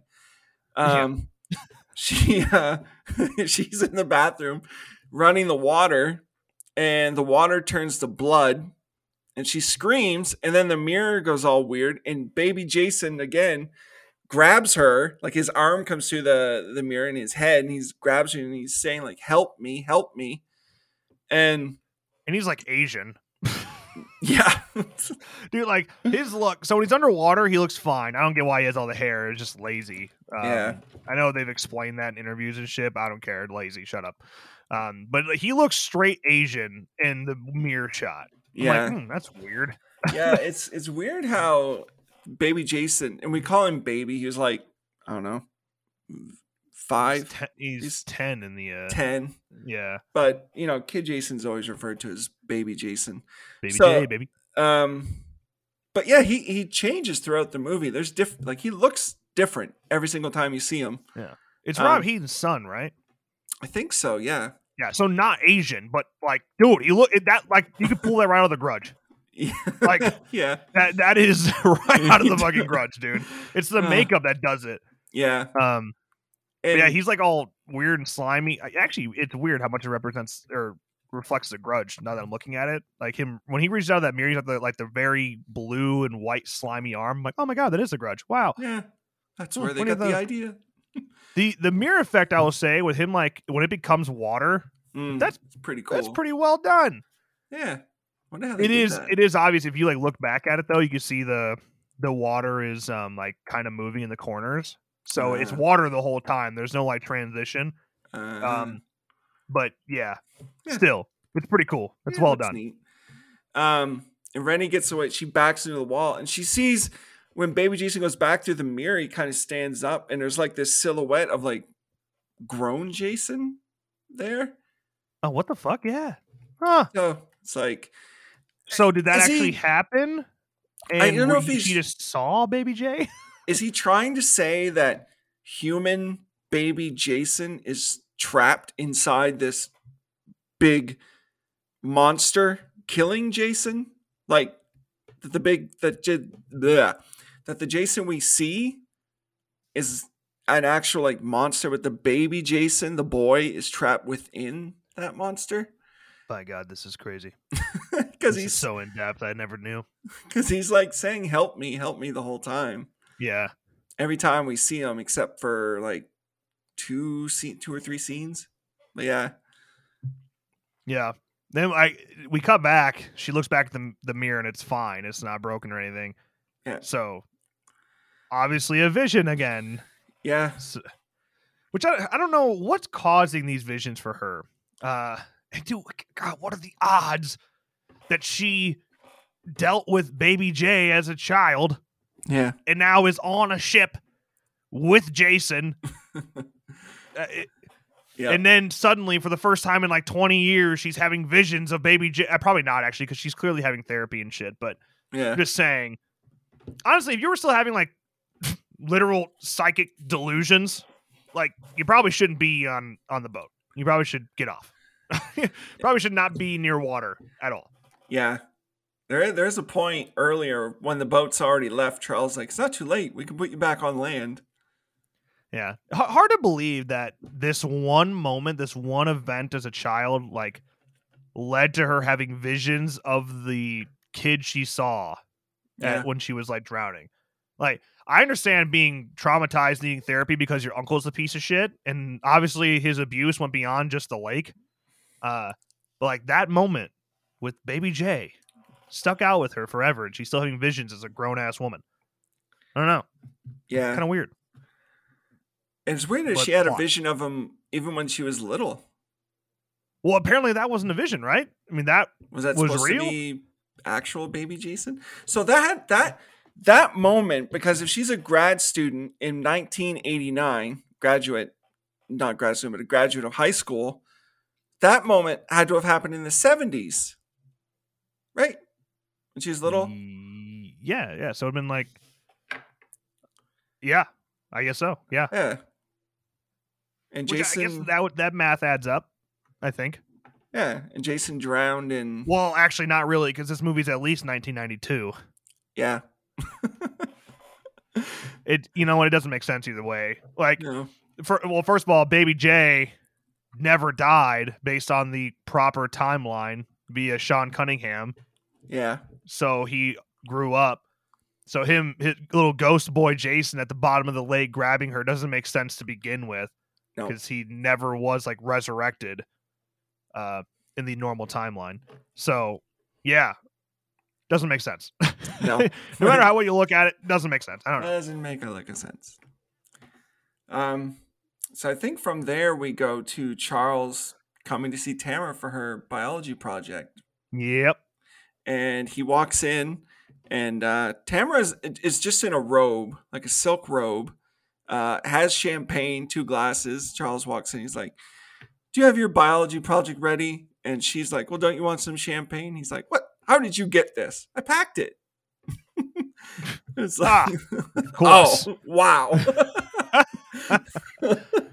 And he's like, well, if you don't have your biology project ready, you're staying on the ship.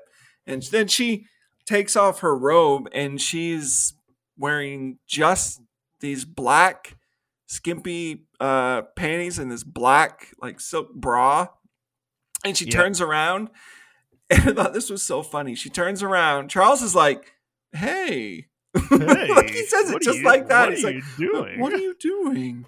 And then she turns around, and she has a heart drawn on her, a throat, like a little like esophagus, and a stomach, and then just an arrow pointing down.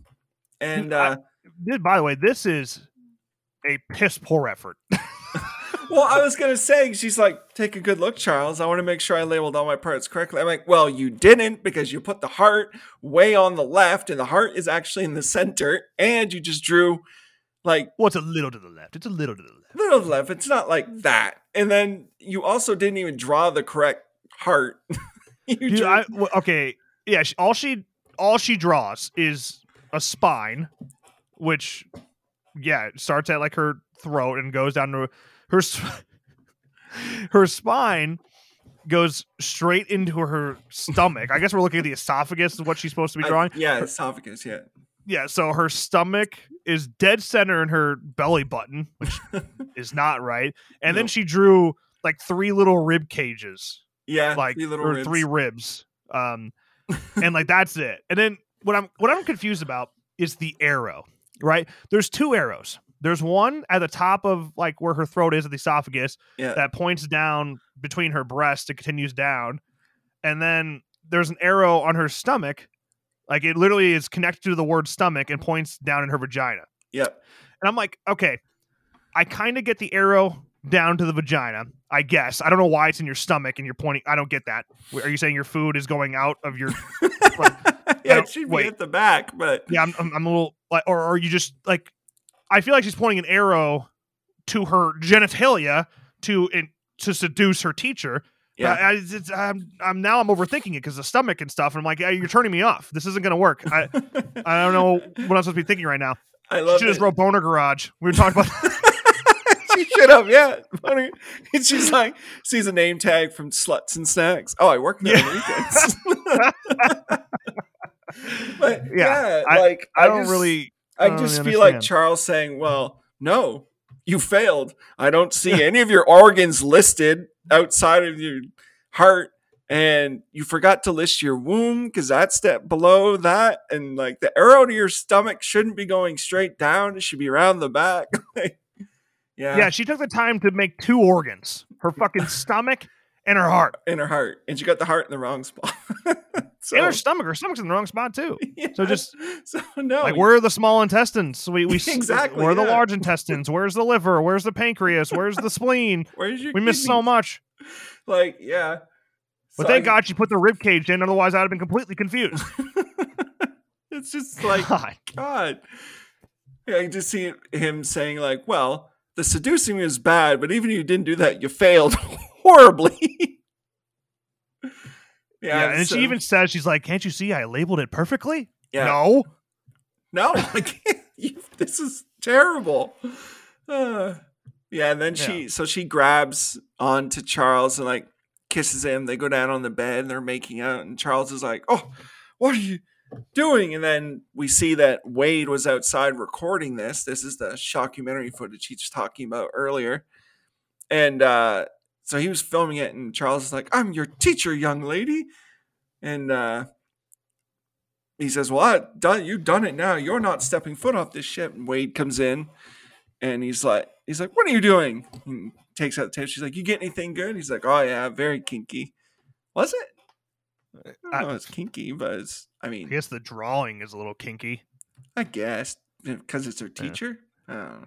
But he throws the tape to Tamara, and she's like, he says, give me that tape. She's like, come and get it. She puts it next to her boobs, and Charles is like, well, that does it.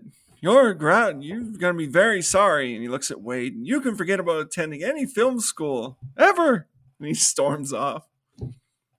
And what's he going to do? That tape is enough to... Yeah, I mean, you can take that tape and take it out of context and bury that guy. What are you going to do? Yeah. And that's what she said. She's like, don't worry. He's not going to risk trying anything. And then Wade tells Tamara, he's like, I've had the major hots for you since our sophomore year or whatever it is. And she's like, oh, great. Well, we'll get together later. She pushes him out the door. And Wade's like, Wade, you're an asshole. Walks down the hall. Jason sticks his head out the door, looks at him, looks back at the door. Yeah, which is a bit of a weird moment. So, okay, see you later. I just picture Jason's thinking like, oh, poor guy. I was like, oh my God. Don't worry, buddy. Sad. I'll get her for you. That is like kind of what happens, though. Pretty much. Yeah, because Tamara's in there. She takes a shower to wash off all her extremely badly done biology project. And she gets out. She gets out of the shower. Jason opens the door, creeps his head in. She literally just got out of the shower. Her hair's not wet. Her hair's not wet at all. Okay, the word I'm looking for. Take your time. In all fairness, that's what I'm looking for. In all fairness, a lot of women don't like washing their hair more than once every 3 days. So they'll put it up, which we saw her putting it up, and they'll just wash their skin, their body, and not wash their hair. Happens a lot. Rachel does that sometimes. Huh. Well, there you go. There you go. Okay. Rob Hedden was a genius. He knew the woman. He knew the woman's mind. Yeah. Speaking of which, I remember the story, but she felt uncomfortable being naked, right, for this shower scene. Doesn't Rob Hedden, didn't he do it himself first? He might have. I think it's a very obvious double when she goes into the mirror. Like when she's thrown to the mirror. Well, that makes sense, but I think it was the actual shower. I don't think she wanted to do it, or she felt uncomfortable being naked while the camera's pointing at her, even if she is not seen, you know? Yeah. I think Rob Heaton like shot himself like doing it first, like naked in the shower. Oh wow. Which I understand. That's good for you, man. Doing it like usually that works for like stunts. If you're asking an actor to do a stunt, you'll do it for them. If you're asking them to wear something really disgusting, like here's a good example. I watch a lot of Film Riot with Ryan. I'm zoning out his last name for some reason. But one time they were shooting this like outdoor action film, and he had to get one of his actors had to roll around in the mud and be fucking like gross stuff. So he agreed to wear that actor's dirty, sweaty sock on a necklace around his neck for the entire shoot if he'd do the stunt for him. Like that's like directors do that because it's like, hey man, I'm here with you. I appreciate what you're doing. Yeah. This one comes off a little creepy. I don't know. Maybe I'm remembering it incorrectly. I remember hearing that. I'm like, I don't think that helped at all. I think you just got naked in front of your cast and crew for nothing. Yeah. Weird. A genius though. Genius writer. Genius. Very deep. Very deep. Yeah. Because we don't see Tamara's breast really. We don't see her breast at all. No, because it's the stunt person. When you go into the mirror, you can see side boob when she goes in. I mean, we see a little bit of side boob from like when she's putting on the robe, and like in the actual shower. You could see that she's naked through a translucent curtain. Yeah, but yeah, no actual like, no nipples. No nipples. No perfect nipple placement in this one. I think the only boob shot we get is of Susie. Yeah, it's hard to even call it that. Yeah, no she Susie. got the mosquito bite boobies. Yeah. So she gets out of the shower. She opens the door. She sees Jason leaning his head in. She shuts the door and she stays close to the door. Jason punches a hole through the door. Grabs the robe off of her, opens the door, throws her into the mirror into the mirror, and it breaks a little bit. And I love this shot. I love Jason doing this just because it shows Jason with some like attitude, like the way he punches the mirror. Yeah. Like I like when we get moments of when Jason does stuff like that. There's like in Freddy versus Jason, Ken does that when after he knocks the door down, he kicks it. Yeah. Yep. Yeah. I like moments like that when Jason does that. So he punches the mirror and he starts looking through the glass. He finds a piece that he likes, turns around, and much like the girl at the beginning who got killed, Susie on the boat, Tamara just kind of sits there in the corner and screams no. And Jason stabs her. We don't see anything. It cuts.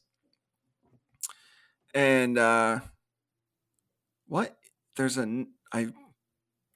Oh my gosh. I can like see it in my head, but I can't figure out where we go next. Well, first of all, I want to say we do actually see a little bit of nudity of the stunt double.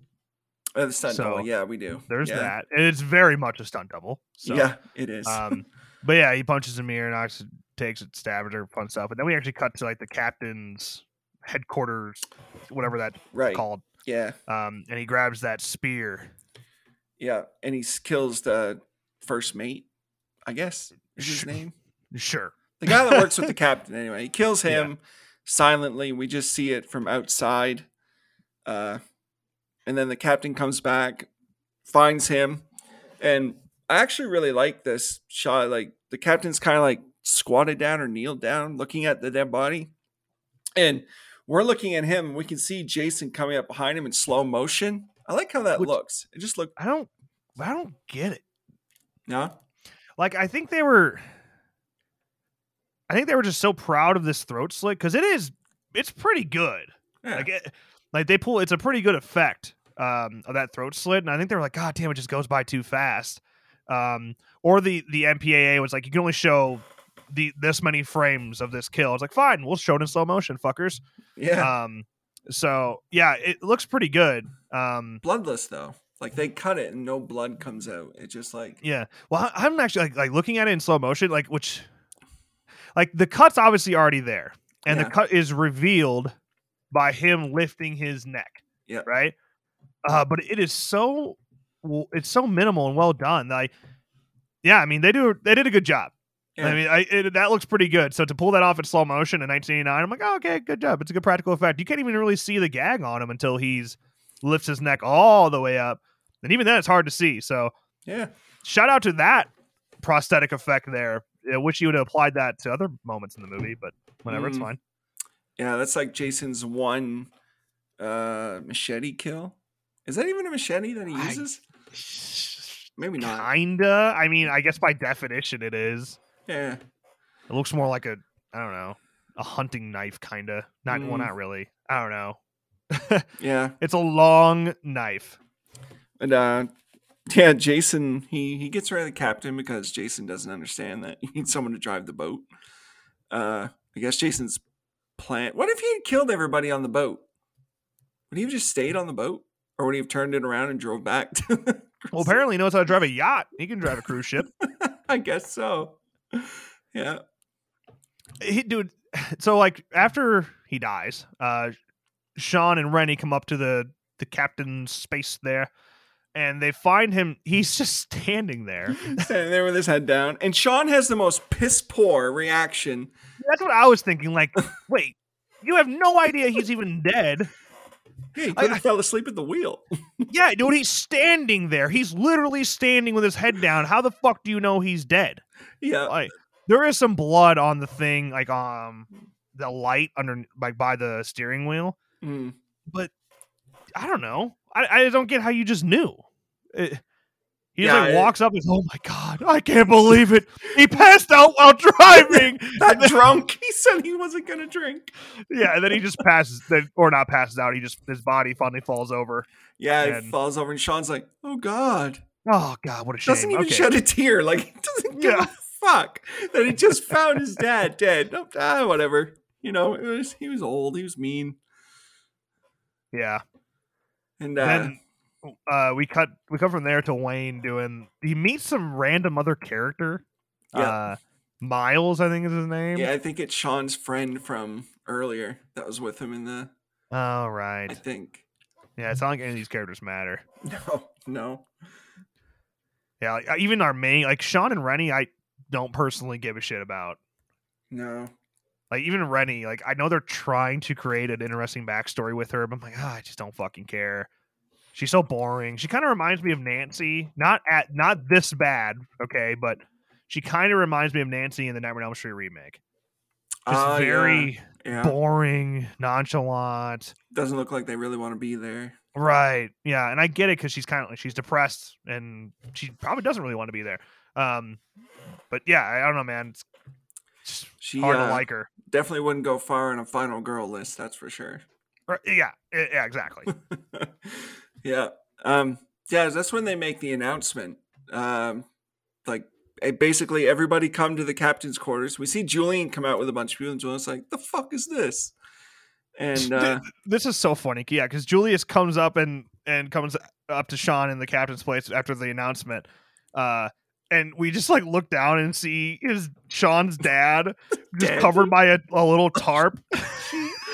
Finally some blood. Like there's a little puddle of blood there. But like, why didn't he move him? Why would you ask them to go up to the captain's space there? My dad. You're like, hey guys, proof. There's the dead body. Yeah, right there. I killed my dad. And now dude, if I was Julius and people coming up there if I saw his dad laying there, I'm like, oh my god, you fucking murderer! Like, I would not let it go. I'm like, yeah, okay, Jason's on the ship. Good one. You're a fucking psychopath. Yeah, I know. Nobody questions it at all. No one's like Sean Charles did it. comes in there and he like grabs his shoulder. I was like, He's my god, Sean, I'm sorry. It's like, I'm so sorry, but who killed him? Yeah, Charles looks more broken up about it than Sean does. It's true. Yeah. Yeah. But why is nobody thinking it's him? I mean, I guess Julius kind of gives him shit, but like, where are the suspects, guys? Everyone on the boat is right there. Who did it? Yeah, who did? Someone. It was you, wasn't it, Blondie? It was you. Yeah. Random guy with no name. He's like, it's Steve. No, it's not. And then the deckhand comes up, doesn't he? Yeah. Yeah, and he's like, you're all doomed. He's on board. And like, who? Jason Voorhees. Sean. Sean. And Charles is like, you're insane. Jason Voorhees has been dead for years. No, he's alive and he walks this ship now. And then Charles tries to grab the flare gun to shoot him. And he's like, you're the one who's insane. And the deckhand runs off. And they ask, "Where's Rennie? She's dropping the anchors." And they tried to call the Coast Guard, but Jason knew where the communication wires were at, and he tears out the wires for the radio. Yeah. That's just showed up red on his map. I guess so. Because he just knew what that was and where it was. So they can't use the radio. And then they say, "Where's Rennie? She's dropping the anchors." Because we're gonna stop here in the middle of the ocean. Yeah, where why? We're at. Why do they do that? I don't know. Charles says that. He's like, "Do you think dropping the anchors in the storm makes any sense?" Yeah, here's the idea. There's a murderer on the boat. No matter how you look at it, Jason, no Jason, there is a legitimate murderer on the boat. Let's stop to make sure that we don't get to safety. Like, we're trapped out here with this murderer now. Yeah, don't stop, and get to the city where we could, get off and get the police. Just stay right here in the ocean where there's literally fucking nothing around us except water. And we'll just hang out, That's what we'll do. So dumb. And then Charles goes off. We see Rennie walking. We look up and shows Jason sees her, and he gives a little head tilt. And he just watches her. Yeah. And then we see Rennie dropping the anchors, and there's the camera's moving like it's Jason, but then it's Charles, and Charles stops her and takes her back. We also skipped over, but Julius is like, "Hey, I don't want to stand here. Let's go find this motherfucker before he finds us." And he tells Charles, "School is out, McLuhan." And everyone storms off. And I think the next part we get to is Julius bringing out the weapons, isn't it? Well, from Rennie being grabbed by Charles, it's we cut to Eva as she finds Tamara. Right. And that whole scene. And we have this big chase with her. She sees Jason standing there in the hallway. Yep. And she starts running off. She ends up getting to the disco room, whatever. Yeah. I don't know why it's even on this boat. Which is a circular room. Correct. Very important to remember. It's a circular room. Yeah, one tiny little circle and a nice bar. Looks like it'd be fun. Don't get how high school kids are doing this, but have fun. Whatever. Yeah, and then Jason bursts through the doors. We get a little bit of a showdown here. They're facing off. She runs off. The doors are chained for some reason on one side. Yeah, why are the doors locked? The door to the bar is locked, which I guess I get that one. Yeah. Probably shouldn't have the high school kids. They can just jump the counter and steal the liquor, but it's fine. But yeah, Jason's just standing there and watching her. And then she turns to her left. Yeah. Okay, just one little baby turn to her left, and Jason's standing there. Yeah. And then she turns back to her right, and he's suddenly standing there. Dude, it's like, if you're watching this for the first time, you're like, holy fuck, there's more than one Jason. Yeah. Oh my God. You would think so. Yeah, this is an awkward scene because she's looking back and forth. And it's like, oh, there's literally more than one. Holy shit. But then she looks back to her left again, and he's gone. Then she looks back to her right again, and he's gone. She looks around the whole room. Remember, circular room. Yeah, he's chicken dancing behind her or something, man. It doesn't make any sense. He's just spinning perfectly with her. Yeah. You see Jason just whoa. Stay with her now. Yeah, it's like that scene in Scary Movie where they're looking back and forth like that. The killer behind her. But yeah, she's literally spinning around in this tiny little circle room looking for Jason, who just vanished. And all of a sudden he's right in her face and grabs her by the throat and chokes her out. Yep. It just... Even teleporting, man, that makes no sense. Even with teleporting, holy Jesus. It's really bad. And I think this is one of the worst times that Kane looks as Jason too, when he's awkwardly pushing this tiny little 105-year-old high school teen down. Yeah. And he I don't know, when he picks her up, it looks good, but when he's pushing her down, it looks so weird to me. Yeah. This scene, there's some suspense, I guess, but you're but honestly, there's a 10-second time where I'm like, wait, are there two Jasons? What the hell's going on here? Yeah, because the way they cut it and edited it together, Jason, we already know he's teleporting in this movie, but this is literally he couldn't do this unless there were two of him, even with teleporting, because it's like literally 1 second she looks left and like 1 second she looks right, and he's there both times. Yeah, it's so weird. They break every rule in the book in that scene. Oh yeah, they're like, nah, fuck it, we don't care. He's super speed. He from side to side, you can't see him. Like, holy Lord. Yeah. It's like, if you're doing this with Freddy Krueger in the Dream World, makes perfect sense. You wouldn't even question it. But like, this is Jason, who's slow, who's a fucking behemoth. Like, you can't miss him. Right. And he's in a small, like, circular room. How do you lose anybody in a circular room? Yeah, it's dumb. Like, but yeah, just more bullshit in this movie. Yep. Then we cut to them getting the weapons. Julius and his squad getting all the weapons and stuff. They find like a shotgun. They find axe. Which by the way, I guess is where the fire axe comes from. Like Miles has the axe. Yeah. So that's nice. And then there's like one guy with the tiny little hatchet. He's like holding it with two hands and like runs off with two. It's hilarious looking to me. That dude's gonna be the one that gets Jason. Yeah. I love the pause here because like they all get a gun. They all take their weapons. Like Wade's like, "What are you taking, Julius?" And this is exactly how it happens. He goes, "Nothing. I got my fist. But this gun." Yeah. Like he says nothing. You're like, oh, because he's a boxer. He's not. And there's this long, long pause, and he's like, except this gun. I'm taking no weapon at all except this extremely deadly weapon. Yeah, just his gun. Oh my god! Why didn't they just have him say, oh, "I'm taking the gun," or like I'm taking this? But no, instead he's like, nothing except this gun. What? The only weapon left on the floor? Yeah, okay. Yeah, he almost says it like in a way as if everyone else's weapon is not nearly as important or as powerful as his. Meanwhile, there's one guy with a little 12-inch hatchet that's not going to do shit. Yeah, and Wade has the other gun. Yeah. And he's still filming everything. He is. He's trying to do the found footage thing before there was found footage. Yeah, basically. And yeah, that's he's down in the boiler room, and it like a random vent of precious steam shoots onto his face and launches his glasses. He has so those are gone. He has a Velma moment. Yeah, so he can't see shit. And then the sexy crew worker steps out, pops out in front of him, and he shoots him. He just fucking shoots him, man.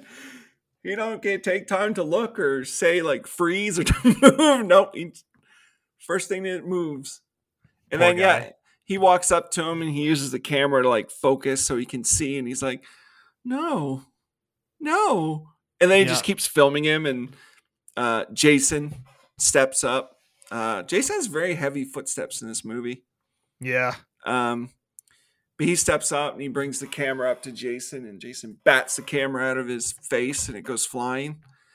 Wade runs away, but Jason gets to him, grabs him and throws him into the, electrical panel on the boat, on the ship. Like, yeah, I guess. Because he gets electrocuted a bunch and it starts a fire. And I love this scene. Like Jason's like looking at the fire and he looks over at the fire alarm and he punches it. It's like, oh, Jason's considerate. There's a fire. He knows to pull the fire alarm. Yeah. I don't know why he does that. It seems like it may be better for him to not have that go off. But yeah, I get it. You gotta do what you gotta do. Yeah. Don't know why you had to do it, but whatever. Funny. Haha, humor. Meta.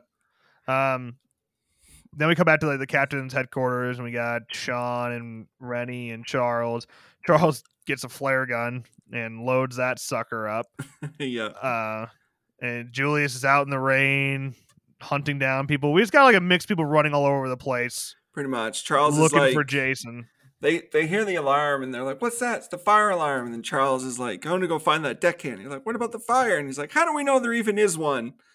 And like he says, pulling a fire alarm causes panic. The same kind of panic caused by suggesting that Jason Voorhees is alive and aboard this ship. It's like, I think those are two different kind. Like the fire alarm, yeah, that'll cause panic. If you tell people Jason's alive and on the ship, they might just laugh at you. True. But whatever. And yeah, then we do just have people running around in the rain.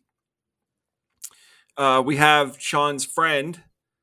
I think that Miles guy dies next. He's like crawling up the. I don't even know what that thing is. the pole. He's crawling up the pole. Yeah, like why? Like he sees Jason. He tries to take a hit with the axe. Jason takes the axe, throws it. It lands right in front of Julius. I was like, wow, good thing you weren't like 2 or 3 seconds faster there. You would have got an axe in the head. Yeah. And then he runs to this like giant mast or whatever, this giant metal pole with something. And like he looks at it, Jason looks at it. Jason like fakes that he's going to it, and the guy like runs and he's climbing up. And it's so funny because Jason's just like looking up, watching him go. Dude, yeah, this is such a weird moment because this is another example of him teleporting. He's suddenly there way before this Miles dude ever gets there. Yeah. And yeah, he's like looking back and forth with him at this ladder. Yeah, he does. He makes like a little hesitation move at him, and then this dude just jumps up and starts climbing the ladder. And yeah, Jason just watches him. He watched him for a long time, by the way. He gets very high up. And next thing you know, Jason catches up to him and throws him off. Yep. And his body lands on this 3-prong, like the communication tool for the radio. Which, when you see it, they're like, ooh, that looks painful. Yeah. But it's so funny, like Jason's watching this guy go, and all you can think is Jason just thinking, wow, look at him go. Yeah. What was his plan? You can't go anywhere. You're just going to sit up there and, I don't know, hope you don't get struck by lightning while you're hanging onto this metal pole in a thunder and lightning storm. Yeah. Like, there's nowhere you could have went. Yep. But yeah. Julius comes around and finds him holding the shotgun like an idiot, by the way, but whatever, insubordinate. Yeah. And then Jason finds him. Yeah, Jason magically shows up again behind him, grabs him, and throws him off the boat. Throws him off the boat. Remember this. Throws him off the boat in this huge storm in the Atlantic Ocean. Uh-huh. We will come back to that. Yeah. And then from there, we cut back to Rennie, who's now in her room. And this is like that cool moment with Jason being a badass. But first, she sees another vision of Jason. Yep. And where his makeup is completely different now, by the way. Yeah. And he's again just asking for help. Yeah, he's like shaking, like, help me. And she like backs up against the wall, and Jason comes out and like headbutts the porthole and puts his head through it, and like his arm, and he's like grabbing her. And the pen she got at the very beginning that Stephen King supposedly used in high school comes into play, and she stabs Jason in the left eye socket because he doesn't have a left eye anymore. And that's enough to get Jason to back off. He pulls out the pen, and like this water runs down out of where his eye would be. Sean comes in, kicks the door, grabs Rennie. At some point happening here, Colleen, the teacher, she led a bunch of students into the restaurant, and we see Jason looking through the porthole at them. So we just assumed they all died. Yeah, I guess so. Because we never see them again. And Sean, later on, when they're getting on the lifeboat, the teacher's like, I left students in the restaurant. Sean's like, there is no more restaurant. Oh, okay, I guess we won't check. Yeah. They're just all dead. He said, there's no more restaurant. You know, son of a captain. Gotta believe him. Yeah. Meanwhile, I can just picture those kids in the restaurant. Oh, she comes back soon. Yeah, they're just standing there the whole time. Never leave. They actually ended up drowning. Yeah. Like, fuck. And then so yeah, they basically they all run to the lifeboats. The Colleen, Rennie, Sean, and Charles, and they get to the lifeboat. There's been a gap of time. Like, what would you say? Like 10 minutes, maybe, I guess. from Yeah. when Julius was thrown off to these events like happening now.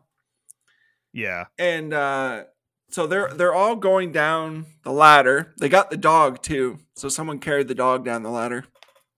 And they get on the boat. Jason is standing there at the top, watching them crawl down the ladder and get into the lifeboat. And they all get in. They start to take off. Julius comes out of the water opposite the side of the boat with the ladder, and they pull him in. Dude, it's got some fucking swimmer, I guess dude's got some stamina and some strength, because they're in the Atlantic Ocean, and it's a giant fucking storm going on, so the water is going to be rough. And he's been in this water for 10, 15 minutes maybe. And he was thrown in at first, so like he'd be disoriented from that. But he comes up opposite the side of the boat with the ladders. So it's not like you can say he was hanging onto the ladder the whole time. Yeah. Holy fuck. Plus the ocean's cold as fuck, man. So, oh. It's, yeah, I mean, whatever. Everything else is such bullshit in this movie. He should be dead, but whatever. So they pull Julius in, and they look up again. Jason's gone from watching them, and they take off. They're gone. The one lifeboat, gone. They left the Lazarus.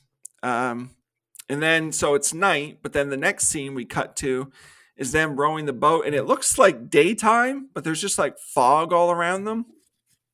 Yeah. It actually looks like the end scene of Versus when Jason comes out of the lake holding Freddy's head. That's what it looks like. Yeah. It does. And Charles is like, well, I hope you can find land soon, Sean. We all don't want to drown out here. How are you going to drown? You're in the boat. Like, fuck. What, are you going to jump overboard if you don't find land in the next 5 minutes? This is the next morning, right? Like, it's just, I guess, but the next shot after this is nighttime, and we see Charles check his watch when they do get to New York, and he's like, oh, he smiles because like they're on time. We looked it up, by the way, from southern New Jersey, like from there to like New York's only like 6 hours. Oh yeah, I never even like thought about that. Why even take a boat? I don't know. Yeah, why even take a boat? Yeah, it's weird. So I guess it's not morning at all. It just looks like it when it's all foggy and shit. I guess so. Just poorly lit. Yep. A little too lit. Okay, got it. So they make it to New York. Yeah, they have this big moment. They're all sleeping. Julius is like, look, it's New York. We made it. We're in New York City. And he starts singing, If I Can Make It There. Yeah, they get to New York, and they dock the boat, and Charles has to be... Well, Charles says, he's like, wonderful choices of a place to dock a boat, Sean.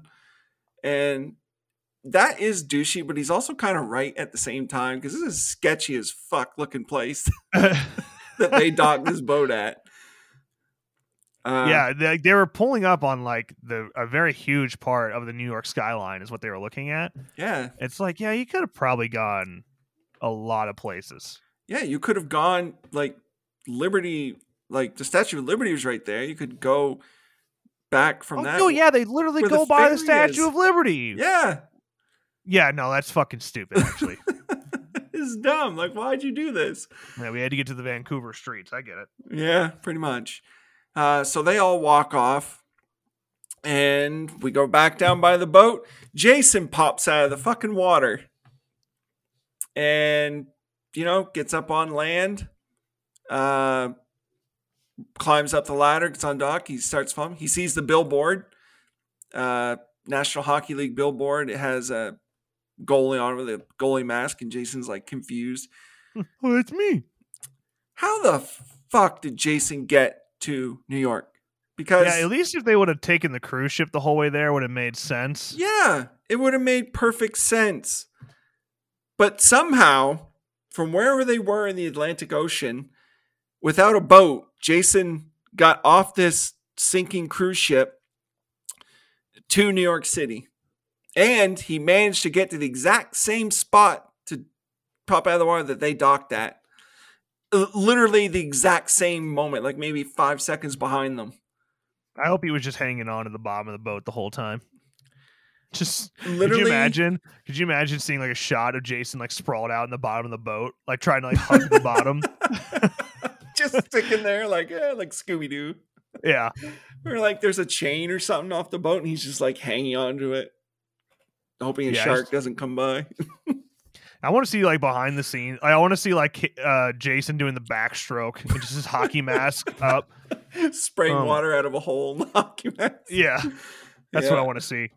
Because like you're right. If they'd have taken the boat, even if they'd have gotten close enough that they could see the city, you could say like Jason swam in, but they don't. They're out in the middle of the ocean for a while. Not the middle of the ocean, but like they're out there where there's nothing around. They took the only lifeboat. Jason pops up out of the water and he's just there for reasons. Yeah, it doesn't make any sense. It's at lazy. All. It's so fucking lazy and stupid. It's the one part of the movie that actually makes me mad because it's like you're so fucking. You couldn't come up with a reason. You just have him there. Yeah, I don't even get why they decide to have the whole sinking of the Lazarus situation. Like, just have them get to New York while Jason's like in chase or something, and he kills somebody while they get off. Like, you even have Sean have a part say, like, I got the boat back on course. Right. Yeah. If you had the boat back on course, why didn't you take the boat to New York? It literally getting off the boat and getting on the lifeboat makes getting the Lazarus back on course completely pointless.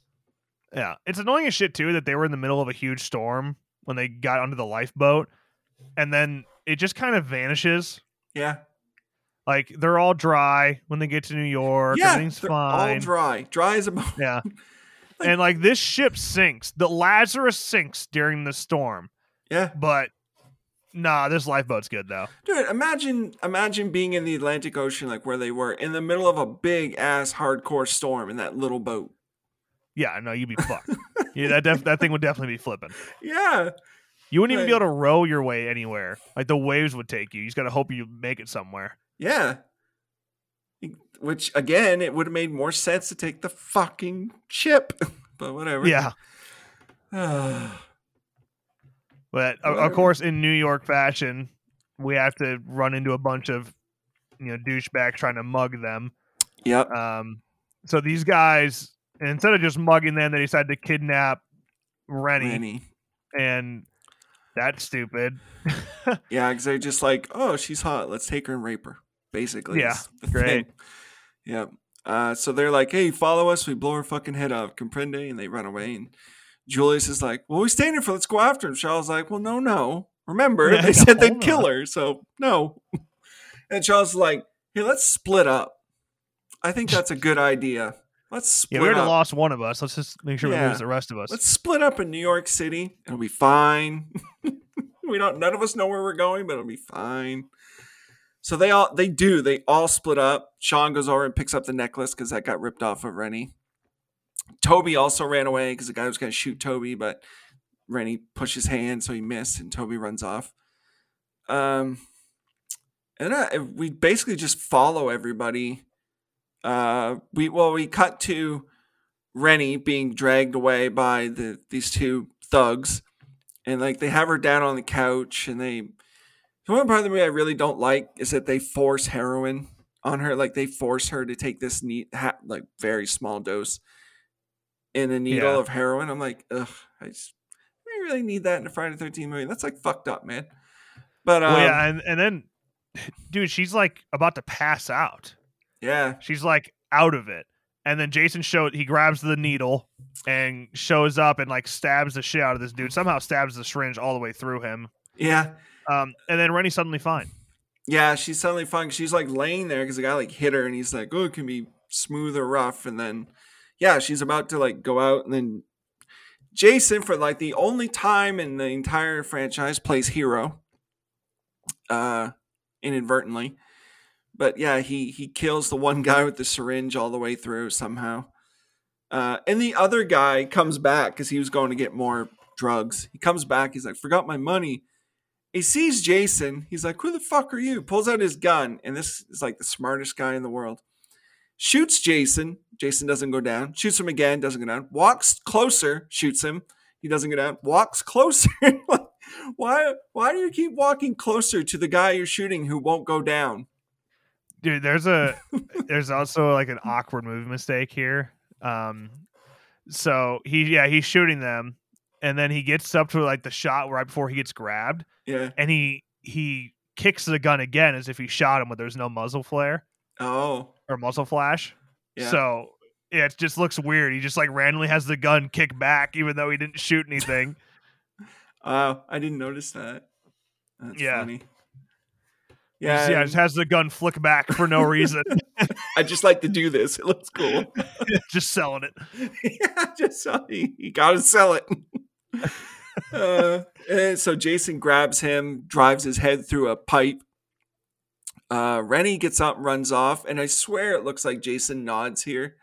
Like she gets up and runs off, and it shows Jason. He tilts his head forward a little bit, like atta girl. Yeah, there you go. You're welcome. That's the only time I'm playing hero. Don't tell anybody. Then I think we cut to Julius, right? Yep. Yeah, yep. Julius goes to a payphone, good old relic of the past, and he gets in there and he's like, "Hey, operator, give me this." And Jason is there, punches through, tries to grab him. Julius runs away, decides in his infinite wisdom to climb a ladder on top of a building. Jason, it's so weird that Jason gets to all of them and like continues to follow them, even though he's in New York with millions of people. Yeah, and he continues to follow this group of 5 people and teleport to their locations over and over again just to keep up with them. Yep. It's so weird. Dedication. He's like, "Okay, I'm going to save Rennie. I'm going to watch her run away. And now I'm going to teleport to Julius and go to the roof with him." He heard the phone being used and he teleported. Yeah, bro, he heard the fuse box get repaired. Yeah. Had to teleport over there. Fucking the whole video game is based on this movie. It really is. You can really say that it is, man, because there's so much in this movie that's like, holy shit, that's like the game right there. That's how much this shit doesn't make sense. It feels like a video game. Yeah. Yeah, 100%. So Julius climbs on top of the building, runs off, looks at the edge, looks at the people walking down below, doesn't yell for help. Jason also comes up on top of the building. Julius doesn't like this building. This rooftop is big. Jason is slow. Julius could have easily circled Jason and gotten back down that ladder and run. But instead, he decides to have a fist fight with Jason. Well, from what I've seen, Jason teleports everywhere. He would just shift on top of him and be no problem. Yeah, shift grab right off the ladder, yeah. So he decides to have a fist fight with Jason. And so he's punching Jason quite a bit, like just laying into him. Jason's the hockey mask on, so like he's not feeling any of it, really. Not that he would anyway. He's Jason, but yeah, Julius is like laying into Jason, punches to the face, a few punches to the gut. And Jason's like selling every one of them. Like he's taking every punch and staggering back. And Julius eventually gets winded. He gets very tired out. And he can't swing anymore. And he misses and he stands up and he looks at Jason. His hands are all bloodied from punching a hockey mask. And he tells Jason, "Take your best shot, motherfucker." And so Jason grabs his shirt, pulls back, and punches him and decapitates him with one punch. And his head sails down and then lands in a dumpster. Yeah. Listen, it may not make any sense, but it is pretty awesome. It is very cool. It's like the coolest kill in the movie. I like that. Yeah, that's a cool moment. Yeah. Yeah, Jason, dude, It's funny. I think it's weird to me that this guy who literally is training boxing and should be in decent shape. We watched him dominate somebody earlier. Yeah. He throws like what? I think a total of like 40 punches. Mm. And he's gassed beyond belief. Yep. Like, I understand being tired of throwing 40 punches. Don't get me wrong. You should be out of breath. But like he's spent. Straight up is about to pass out. Yeah. And he starts trying to swing at Jason and can't even hit him anymore because he's so dazed. Like, all right, okay, Jesus Christ. You should start running some more or something. I guess he used it all up swimming in the Atlantic Ocean, staying alive. Yeah, that would certainly make sense. But he did get a good rest in that boat, so I don't know. Yeah. I don't know. Yeah, so and then we see, I think we cut to Miss Van Dien, don't we?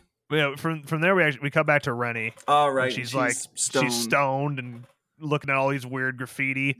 Yeah, but she has like magically runs into Sean. Yeah, Sean finds her. Rennie, what'd they do to you? Are you fine? She's like, he's here, Sean. Jason's in New York. And they run off, and I think then we cut to like Miss Van Dien, don't we? And Charles with the cop. Yeah. Yeah, the cop just sees Miss Van Dien. He's like, freeze! It's just some woman walking. I'm just thinking the cop's like, sorry, I yell that to everyone I see on the street. Just pull my gun. Yeah, everyone in this freeze. Neighborhood, I'm gonna shoot. So. This is the worst place for you people to be. And Charles is like, she's with me. And then they eventually find Sean and Rennie. And they're like, Jason's in New York. Rennie saw him. And then Charles is like, we just shut up about Jason Williams. The cop doesn't ask, like, who's Jason? Is this the guy that's after you? Who is that? Nope. But it does cut. And then the next scene, you hear the cop say, oh, it is a tall tale indeed, but you seem like good folks, so I'm kind of inclined to believe some of what you're saying. Okay. So they all get in the car and they're like, we got to find Julius. And they're like, I'm sure he'll pop up. So the four of them squeeze into the back seat of this cop car.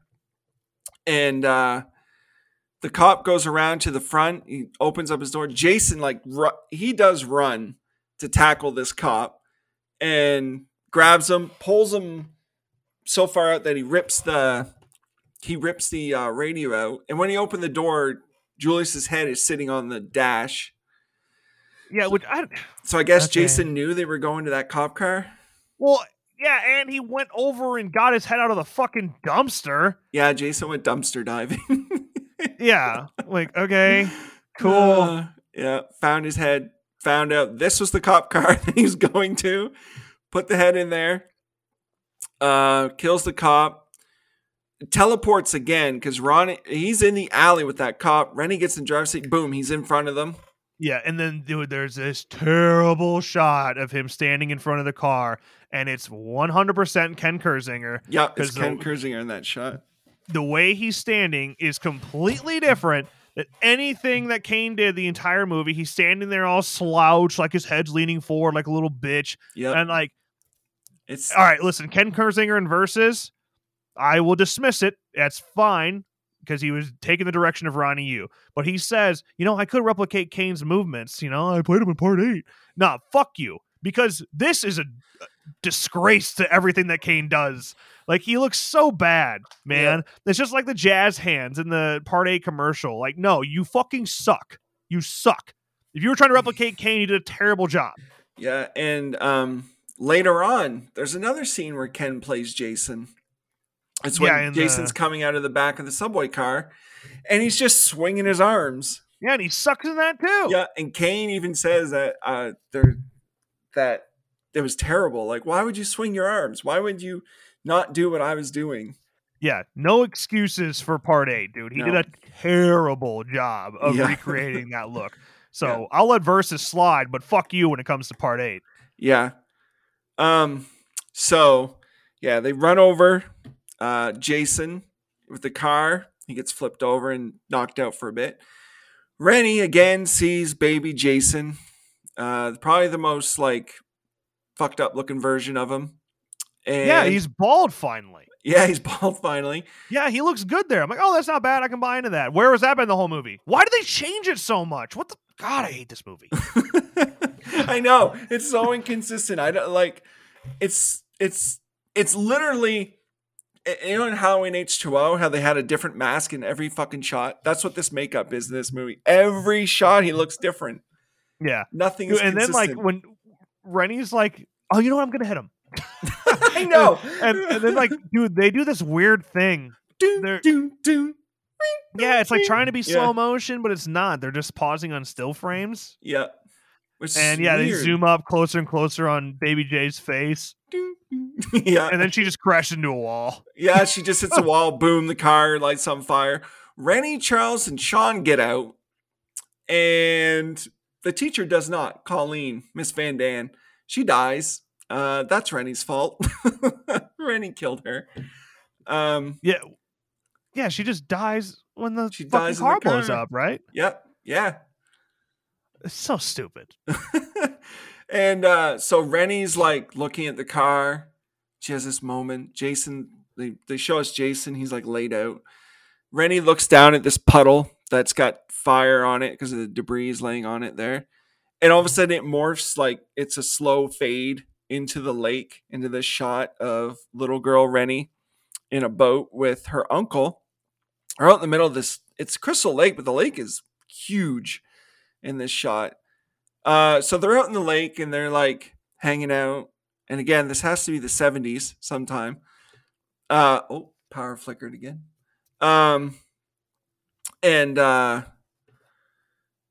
Charles is like, young lady, you've been coming up here every year and you still don't know how to swim. I think it's time you had your first lesson. You don't want to drown like that Voorhees boy. He's still at the bottom of this lake. He is not. Oh, he is. And then Charles is like,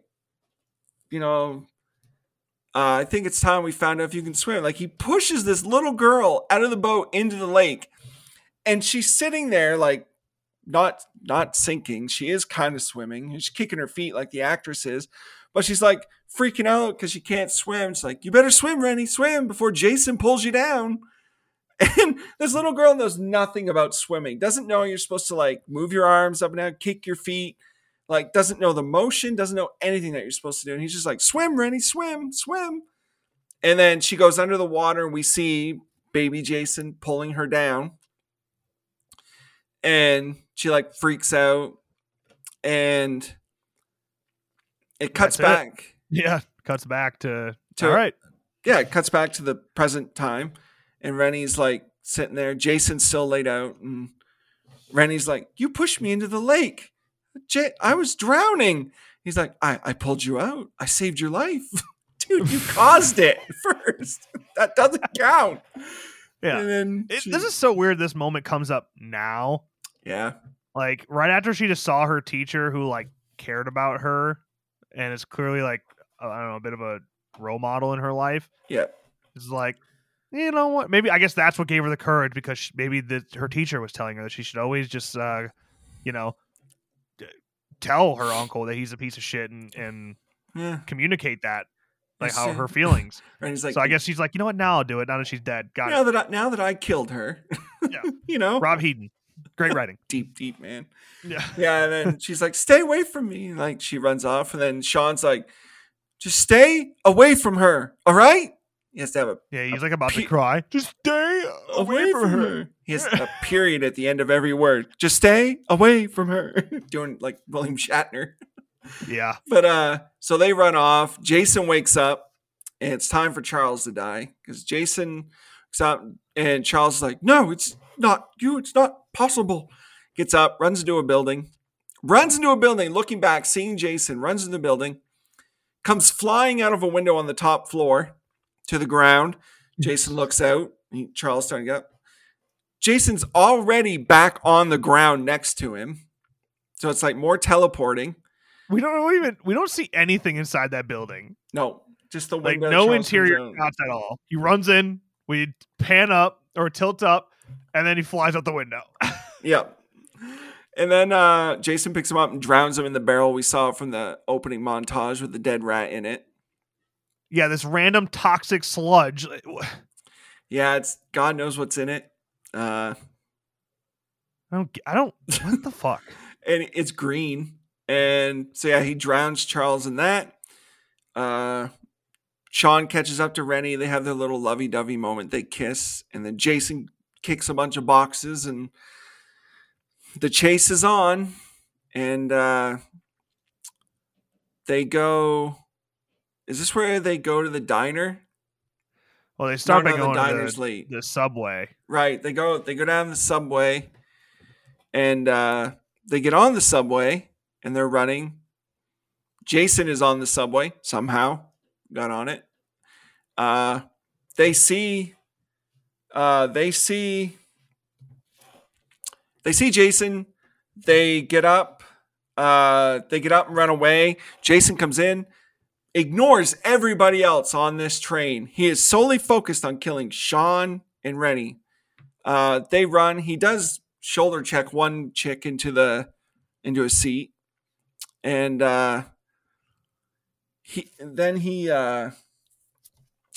they hit the brake on him. Like, they hit the emergency brake. Jason goes flying back. He gets up. They've run out the back door. Jason, again, comes out. Arms just a swinging because it's Ken. Fucking so bad. It's so bad. Yeah, he's totally casual, walks down, swinging his arms, all lackadaisical. Like, okay, let's get this up. It's just a sign that he didn't care. Like, Dude, it's just a sign he didn't give a shit. I want to like Ken because he's just the nicest guy, it seems. But like him saying that he could have replicated Kane's movements if he needed to, well, bullshit. Because you had to in this movie, and you blew it. You really fucking blew it. You have 3 shots that you are seen very clearly in, other than like his actual stunt of being hit by the car, that you have to be Kane. One was in the trailer, in the New York City teaser trailer, where you have the jazz hands. Disgraceful. You have the shot of you look through the windshield of the police car where you're standing there slouched like fucking Hunchback of Notre Dame and you look depressed as Jason. You fucking blew it. And then you had this shot of you walking out of the subway train and you're swinging your arms like you're dancing in a fucking prairie field, and you blew it. He blew it. He sucks. I hate him. Great guy, though. Great guy. But in this movie, no.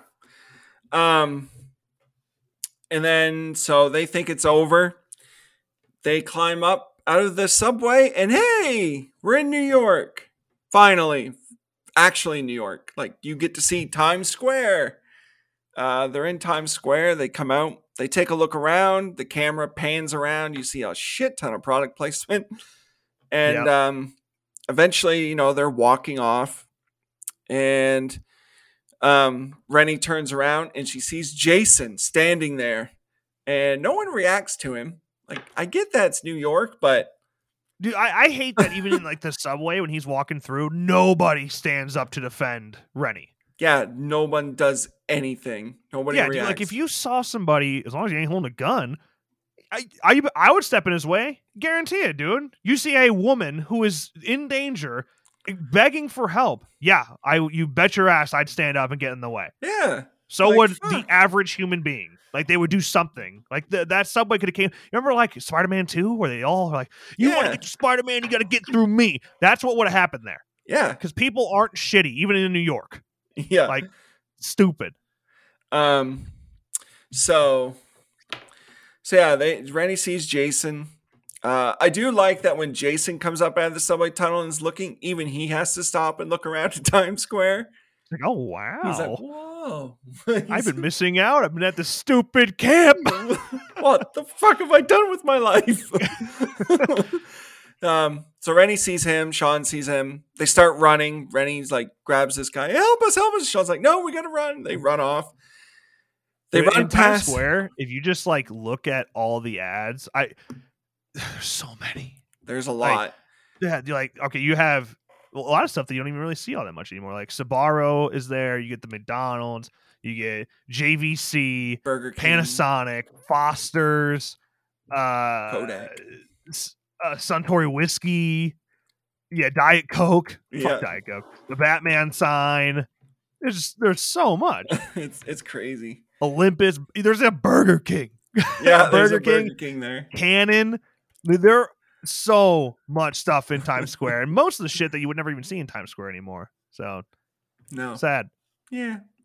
So they run by the punks that are hanging out listening to their stereo that we saw in the montage. They run by it. They're listening to rap music. Jason comes by and he kicks the stereo, destroying it. And he's like walking by the punk saying, "You're dead meat, slime ball." And Jason turns around and he like lifts up his mask and they see his face like, "It's cool, man. It's cool. It's cool." And they run off. Jason puts his mask back down, turns around and keeps going after them. Dude, the weapons that they have to me are hilarious. They're like switchblades or butterfly knives. Like the switchblade's one thing. That's fine. Totally normal. Okay. But then one dude reaches behind the guy and pulls out a chain that just has a grip on it. Like just a random black normal chain. And then the other guy pulls out what looks to me like a bike chain. He's like holding a fucking like motorbike chain. Yeah. Why? You guys couldn't find anything more effective for your gang than fucking chains with black tape wrapped around them for grip? Yeah. So stupid. Easy punks. They're the chain gang. Yeah, dude. They're the literal definition of chain gang right there. Yeah. So they continue running. Then they get to the diner. Yeah. Which, by the way, the cut to of the diner is like this plate of like eggs and stuff. Yeah. And this waitress puts a cigarette out in the eggs. I don't know why, but that grosses me out so much. It does. And there's a lot of food left on that plate. You could have given that to somebody. Oh, yeah, it's gross. God. Yeah. I don't know if you've ever drank a beer that you accidentally have drank a beer that has cigarette ashes in it. Oh, no. I'm not a complete loser. Dude, I did that. I did that once. Didn't know that was in there. I'll tell you this now. That is the most disgusting thing ever, and you automatically puke. Automatically. Oh yeah, I want to puke just thinking about you doing that. Oh my god, it's fucking nasty. So anyway, they run up to the waitress who has a phone right there, and they're like, "Help! A maniac's trying to kill us." She's like, "Welcome to New York." Yeah, come on. It's like, come on, stop. Like they're human beings. Like, yes, I know this is New York City and they see a lot of shit, but. Come on. Like she would be like, man, she tells him like, can we call the police? There's a payphone out back. Okay, but it's broke. Bitch, you got a phone right there. Why can't I use that one? And Jason comes plowing through the wall and everybody screams. And a dude gets up, but he's thrown out of the way by the cook who's played by Ken Kersinger. Yeah, those swinging arms look familiar. Yeah. Literally, though, when he's behind the counter and is walking towards Kane, he's swinging his arms the exact same way he was as Jason. Yep. Yeah. By the way, though, behemoth of a man. Oh, yeah. I mean, big Ken dude. Is so big. Like, yeah, man, he's like 6'7", like 290. Just. Yep. I was like, oh shit, yeah, that cook might do something. Nope. No. He puts his finger in Jason's face. Jason grabs him and throws him into a mirror and destroys it. And that's the last we see of Ken. Yeah, thank God. No offense, Ken. I remember finding that out that he was in part 8 and that he gets killed in a scene by Jason. And back when I was like really like mad that Kane wasn't Jason and I didn't like Ken's performance at all, I loved that scene. I love watching Kane. I was watching Ken die. Yeah, by Kane. Yeah. Karma, you motherfucker. Yeah. And everybody screams. The waitress like hides, but she's like watching Jason. Jason just walks by everybody. He doesn't kill anyone. Don't get this. Just doesn't seem right. Like, what's so personal? Like, I think an opportunity that could have happened here is like the fire scene or the the mob scene, in Freddy vs. Jason, the party. Yep. Yeah, like that. Take that scene of him just killing random people and apply it to part 8. Like that's probably what should have happened. He should have just been killing to kill. Yeah, he should have wrecked everybody. He only kills 4 New Yorkers in the movie. Yeah, him having a personal vendetta is just so weird. Yeah, like the deckhand says something on the boat like, "You're the last ones." Last ones what? Yeah, he's not Freddy Krueger. He ain't killing the kids of Elm Street. Yeah, right. Like people show up in his camp, he kills them. That's his shtick. That's what he does. That's it. Like if he would have, it'd have been made more sense. I don't know, man. Maybe like they finally got his body and like the DC. I don't know, like something like the CIA wanted to do the autopsy on his body. Yeah, and that got him to a major city. Like, and he that breaks would make out more sense to me. And starts. Yeah, that's. He's just trying to get home. Yeah, Like maybe he's supernaturally linked to Crystal Lake, so he knows where it is. So he's just plowing through New York to try and get there. Yeah, take Halloween Kills, apply it to Jason, which works in a Friday the 13th movie way more than it works in a Halloween movie. Yes. So, yeah, had that happen, and I wouldn't be as pissed off. Yeah. See? Look at that. We just fixed part 8. Fuck. You can't really fix it, but yeah. It's better. Yeah. Slightly. So Sean and Rennie, they run to the back. They get through the gate. They kick open the outside gate. They see that they're in a dead-end alley in Vancouver now. So they go to run back. Jason's there. So they decide the sewer. The Ninja Turtles will save us. Yeah. So they go down in the sewer. And they're running through the sewers. Jason is, of course, chasing them. They're running. They find a sewer worker down there. And they're like, hey, can you help us get out of here? He's like, yeah, we don't have a moment to spare, though. They're like, what do you mean? Toxic waste, son. The sewers flood out with the stuff every night at midnight. So you're telling me I don't think that happened. You're telling me that the city of New York floods their sewers every night with toxic waste out into the Atlantic Ocean. Yeah. What? No, there are multiple reasons why that's fucking stupid. Like, one, that's a huge environmental, like, disaster. Like that's like, the impacts of that environmentally are just like ridiculous. The other one, if you're flooding your sewers every night with toxic waste, wouldn't that do major damage to your sewers infrastructure? Like, you would think every night. And where's this toxic waste coming from in New York City every night? Yeah, I'm like trying to look up if that was a thing at all. There's no way. I haven't seen it. No. Oh, whoa. Oh, this is F13 fandom. I literally read every day at midnight the sewer floods with toxic waste. I'm like, oh, it's real. And then it was part of the Friday the 13th wiki. Like, all right, disregard. Yeah. But Jesus. Okay. So they want you to buy into that, which is way fucking harder to buy into than this undead zombie killer or how he made it to New York without a boat. But whatever. So they're going along with this guy, but Jason finds them, knocks Sean out, grabs the sewer worker, kills him. He's about to kill Sean, but Rennie shines a flashlight in his face, which is like shiny keys to Jason. It's like distracts him. She's like, you didn't get me in the lake and you're not going to get me now. So Jason's like, oh, challenge. So he chases after her. Rennie runs. She hides in she's going down this hallway and she hides in this little opening. And she finds a barrel of, I guess, toxic waste, which is just sitting there for some weird fucking reason. And she like bangs it with the flashlight that she has. She opens it. Jason finds her, steps around the corner. Rennie throws the toxic waste onto Jason, which causes Jason to rip off his hockey mask and scream. He goes, Jack-o'-lantern Jason is revealed. And oh my God, it is, for me, by far the worst face in the entire franchise for Jason. Yeah. Like, it has grown on me for nostalgic reasons, but it is fucking terrible. Like Versus is bad. Versus is really fucking bad, but this is worse. Yeah. Versus wins the overall shitty look contest. Yeah. But this is the worst under mask for sure. It's so bad. Like his eye is like just leaking out of his eye socket. It's like, well, how is he seeing then? And yeah, he looks like a jack-o'-lantern. And he's like, and why is he screaming?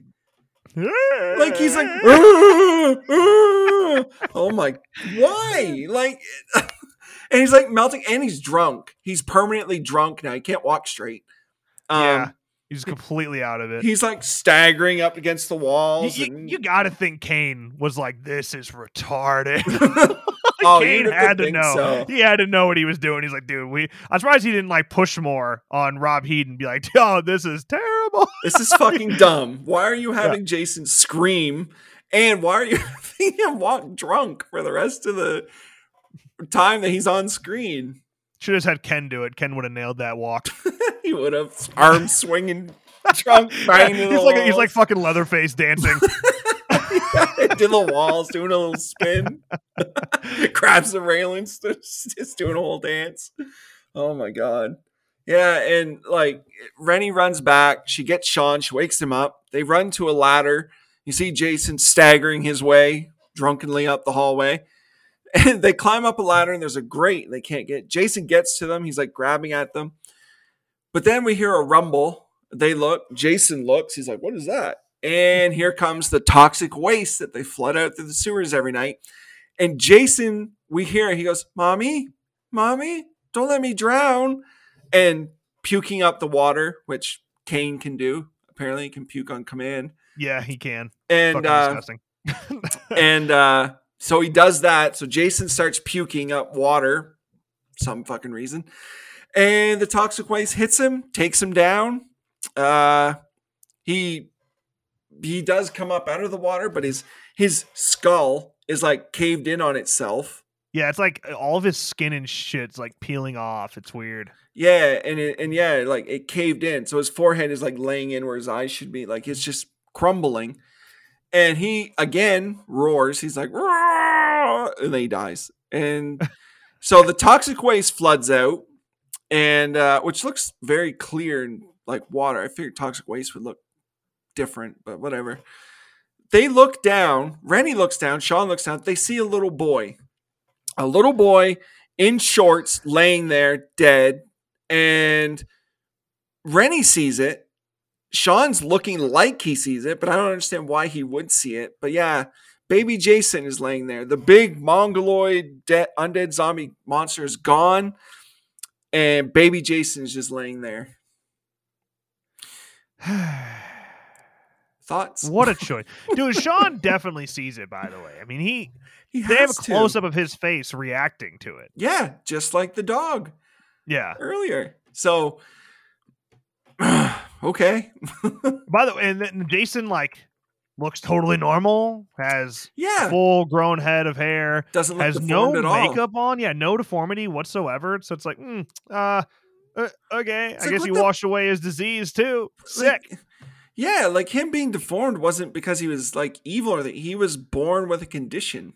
Dude, yeah, he's not even evil, man. He watched his mom die, Yeah. and his, not very developed brain assumed anybody who was a counselor at Camp Crystal Lake or comes to this camp Was gonna hurt somebody him. who, hurt him and hurt his mom.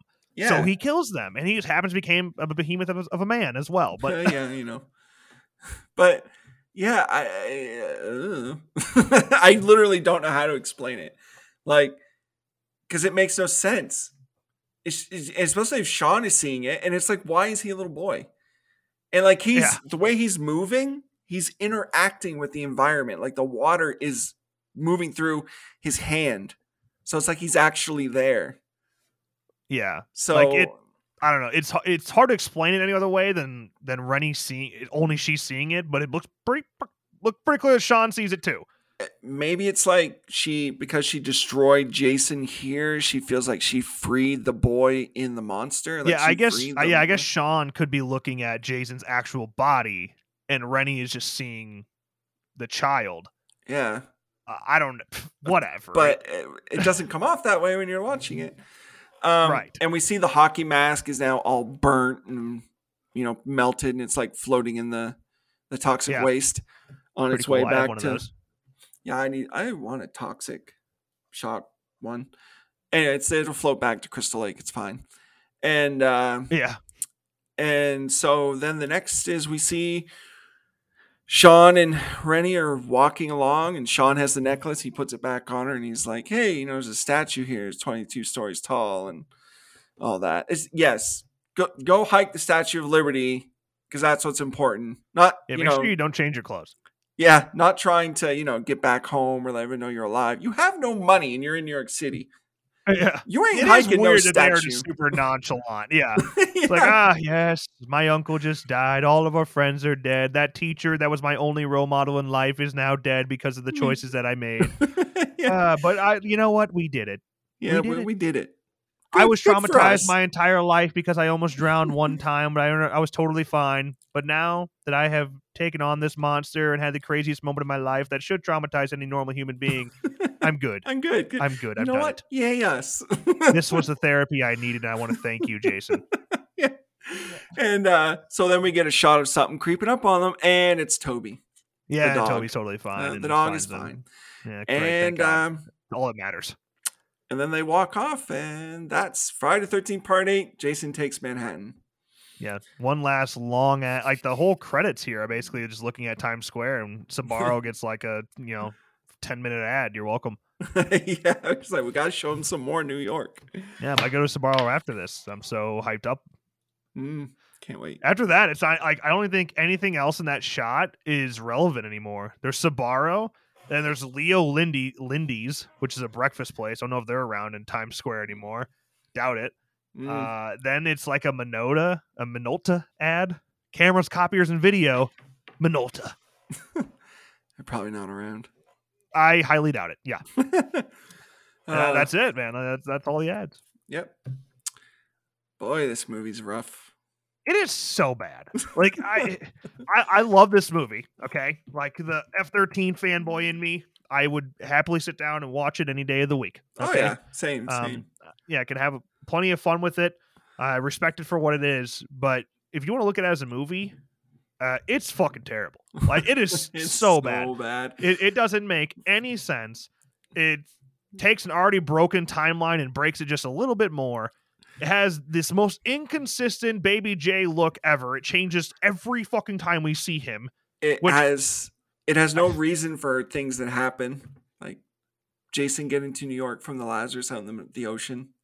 Yeah, no real story that is actually like interesting. Like the whole Rennie being drowned by her uncle and whatever, stupid.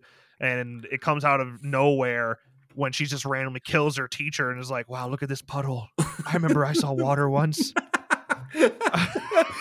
This looks like that lake I was on when I was a child. Yes, now I will totally ignore the fact that I just got somebody killed and I will confront my uncle. There's a lot of shit like that. The most interesting story to me in the entire movie is Sean staring at the making out couple. I want to go into more detail on that. I want to go into that too. Yeah, I want to know if Sean actually got that girl that necklace now. I think it was meant for her. I think so. And he saw Rennie was here. He's like, "Oh shit, Rennie, I didn't know you were going to be here. Here's a gift I had prepared." Yeah, sloppy seconds. Got it. I think that's what it was. Yeah, Rennie's nothing more than a rebound. I get it. Yeah. And yeah, the writing is just not good because again, yeah, they do things that don't make sense. Like, yeah, why did he have that necklace ready for her if he thought she wasn't coming? How did Jason get to New York? Why did Jason drive a boat to the ship? Why didn't Jason kill her in that night at the camp? Yeah, it all like from the entire setup of the movie doesn't make sense. No, so horribly nothing flawed. else in it makes sense. Yeah. Before we wrap this up, one more thing. I want you to pronounce this for me. I'm going to spell you out this dialogue editor's last name for Jason Takes Manhattan. I want you to pronounce it for me. It is spelled ARRUFAT. Pronounce that for me. ARRUFAT.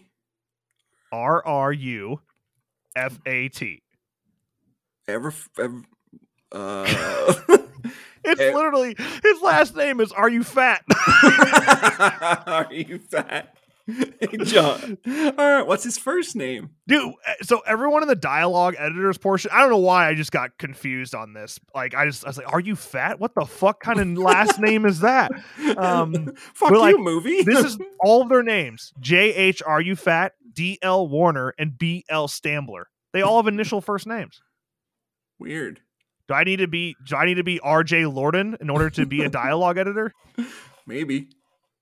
GH Are You Fat? GH Are You Fat? Dude, honestly, I don't even know how you would pronounce it. Are you fat? That's what it looks like. Arafat. Are you fat is someone? Mr. Are you fat? Mr. Are you fat? Are you fat? Oh my god! Oh, could you imagine fat? Could you imagine at like a wedding, and I now pronounce you Mr. and Mrs. Are you fat? Are you fat? They go to, Mr. and Mrs. Are you fat? Table for one. Oh, I can't fucking stop laughing now. And the cop comes up, looks at his gets pulled over. The cop looks at his ID. Sir, are you fat? Oh. Wait, no, I didn't mean. I mean, are you fat? I mean, that's your name. Oh God, I don't mean to shit on this dude, but that is so funny. Sir, That's are a you great fat? last name. Sir, are you fat? Dude, he's worked on so much. I just looked him up. He worked on like, well, I guess not that much, but Double Jeopardy. He was a dialogue editor on Double Jeopardy, Mission Impossible 2, Bless the Child, Josie and the Pussycats, The Black Knight, Beauty and the Beast. Yeah, Mr. Are You Fat has been around. I hope he's not actually fat. Yeah, I hope he's like super skinny. Yeah. Can you imagine you go to school and you're a kid and you write your name on the board? Are you fat? Mister, are you fat? No, I'm not, but thanks for asking. Mister, are you fat? Oh, God. Oh, I'm so glad I saw that. I think he's dead, though, so my bad. Oh, so he's not fat. Actually, John H. Are You Fat? Oh, this is more important than the entire movie. I'm trying to... He worked on Anaconda, Beauty and the Beast. I Stole It Last Summer. Oh my God, shit. this guy's a hero. Titanic. Oh my God, this guy's a real deal. Got some credits. I don't think he has an IMDb, which is very disappointing. JH, are you fat? His fucking parents. Oh, I found him. Sound Department, Titanic. He was born in 1946. Ooh, he's pretty So old. if he is still kicking, he's an old kicking. Yep. Hasn't worked since 2001. Couldn't take it anymore. Oh my God, he's worked on a lot though, dude. Wow, he's got 62 credits in Sound Department alone. Wow. The Blob, They Live, Bill and Ted's Excellent Adventure, See No Evil, Hear No Evil, Friday the 13th, Part 8, Robin Hood, Prince of Thieves, Beauty and the Beast, Grand Canyon. Look at all these credits. Titanic, I Still Know It's Your Last Summer. Wow. But for I Still Know, he was not JH, Are You Fat? He was just John, Are You Fat? John, are you fat? Oh my God. His last movie, Josie and the Pussycats. Mm. What a great way to end his career. Yeah. Well, all right, that's the episode of the Rabbit and Red podcast. A long dive into Friday the 13th, Part 8. More theories and breakdowns than you probably ever wanted to hear in your life, but I hope at least you got one laugh. And hopefully it was Mr. Are You Fat? yeah. At the very least, can get a good kick out of Mr. Are You Fat? Mr. Are You Fat? Yeah. It's like, oh, look, someone calls for him. Mr. Are You Fat? I'm looking for Mr. Are You What'd you call Fat? me, bro? Well, that's Yeah. fucking rude. Yeah, it's fucking rude. Why are you asking him? He's fat? No, it's his name. Are you fat? Oh my God. is Jim, are you fat there? Or John, are you fat? I don't know why it's so funny. I'm sorry. Okay. All right. Make sure you follow us on Twitter at Rabbit and Red Pod. Make sure you get notifications for everything else, polls, things like that, and drop a review wherever you're listening, whether that's Spotify, Apple Podcast, whatever. Do the ting, helps us out, and that's it. You got anything else? Nope. Yeah, rate, review, follow, all that good stuff. All right. Well, I guess then until next week, remember that everyone's entitled to one good podcast. Don't you blame the movies.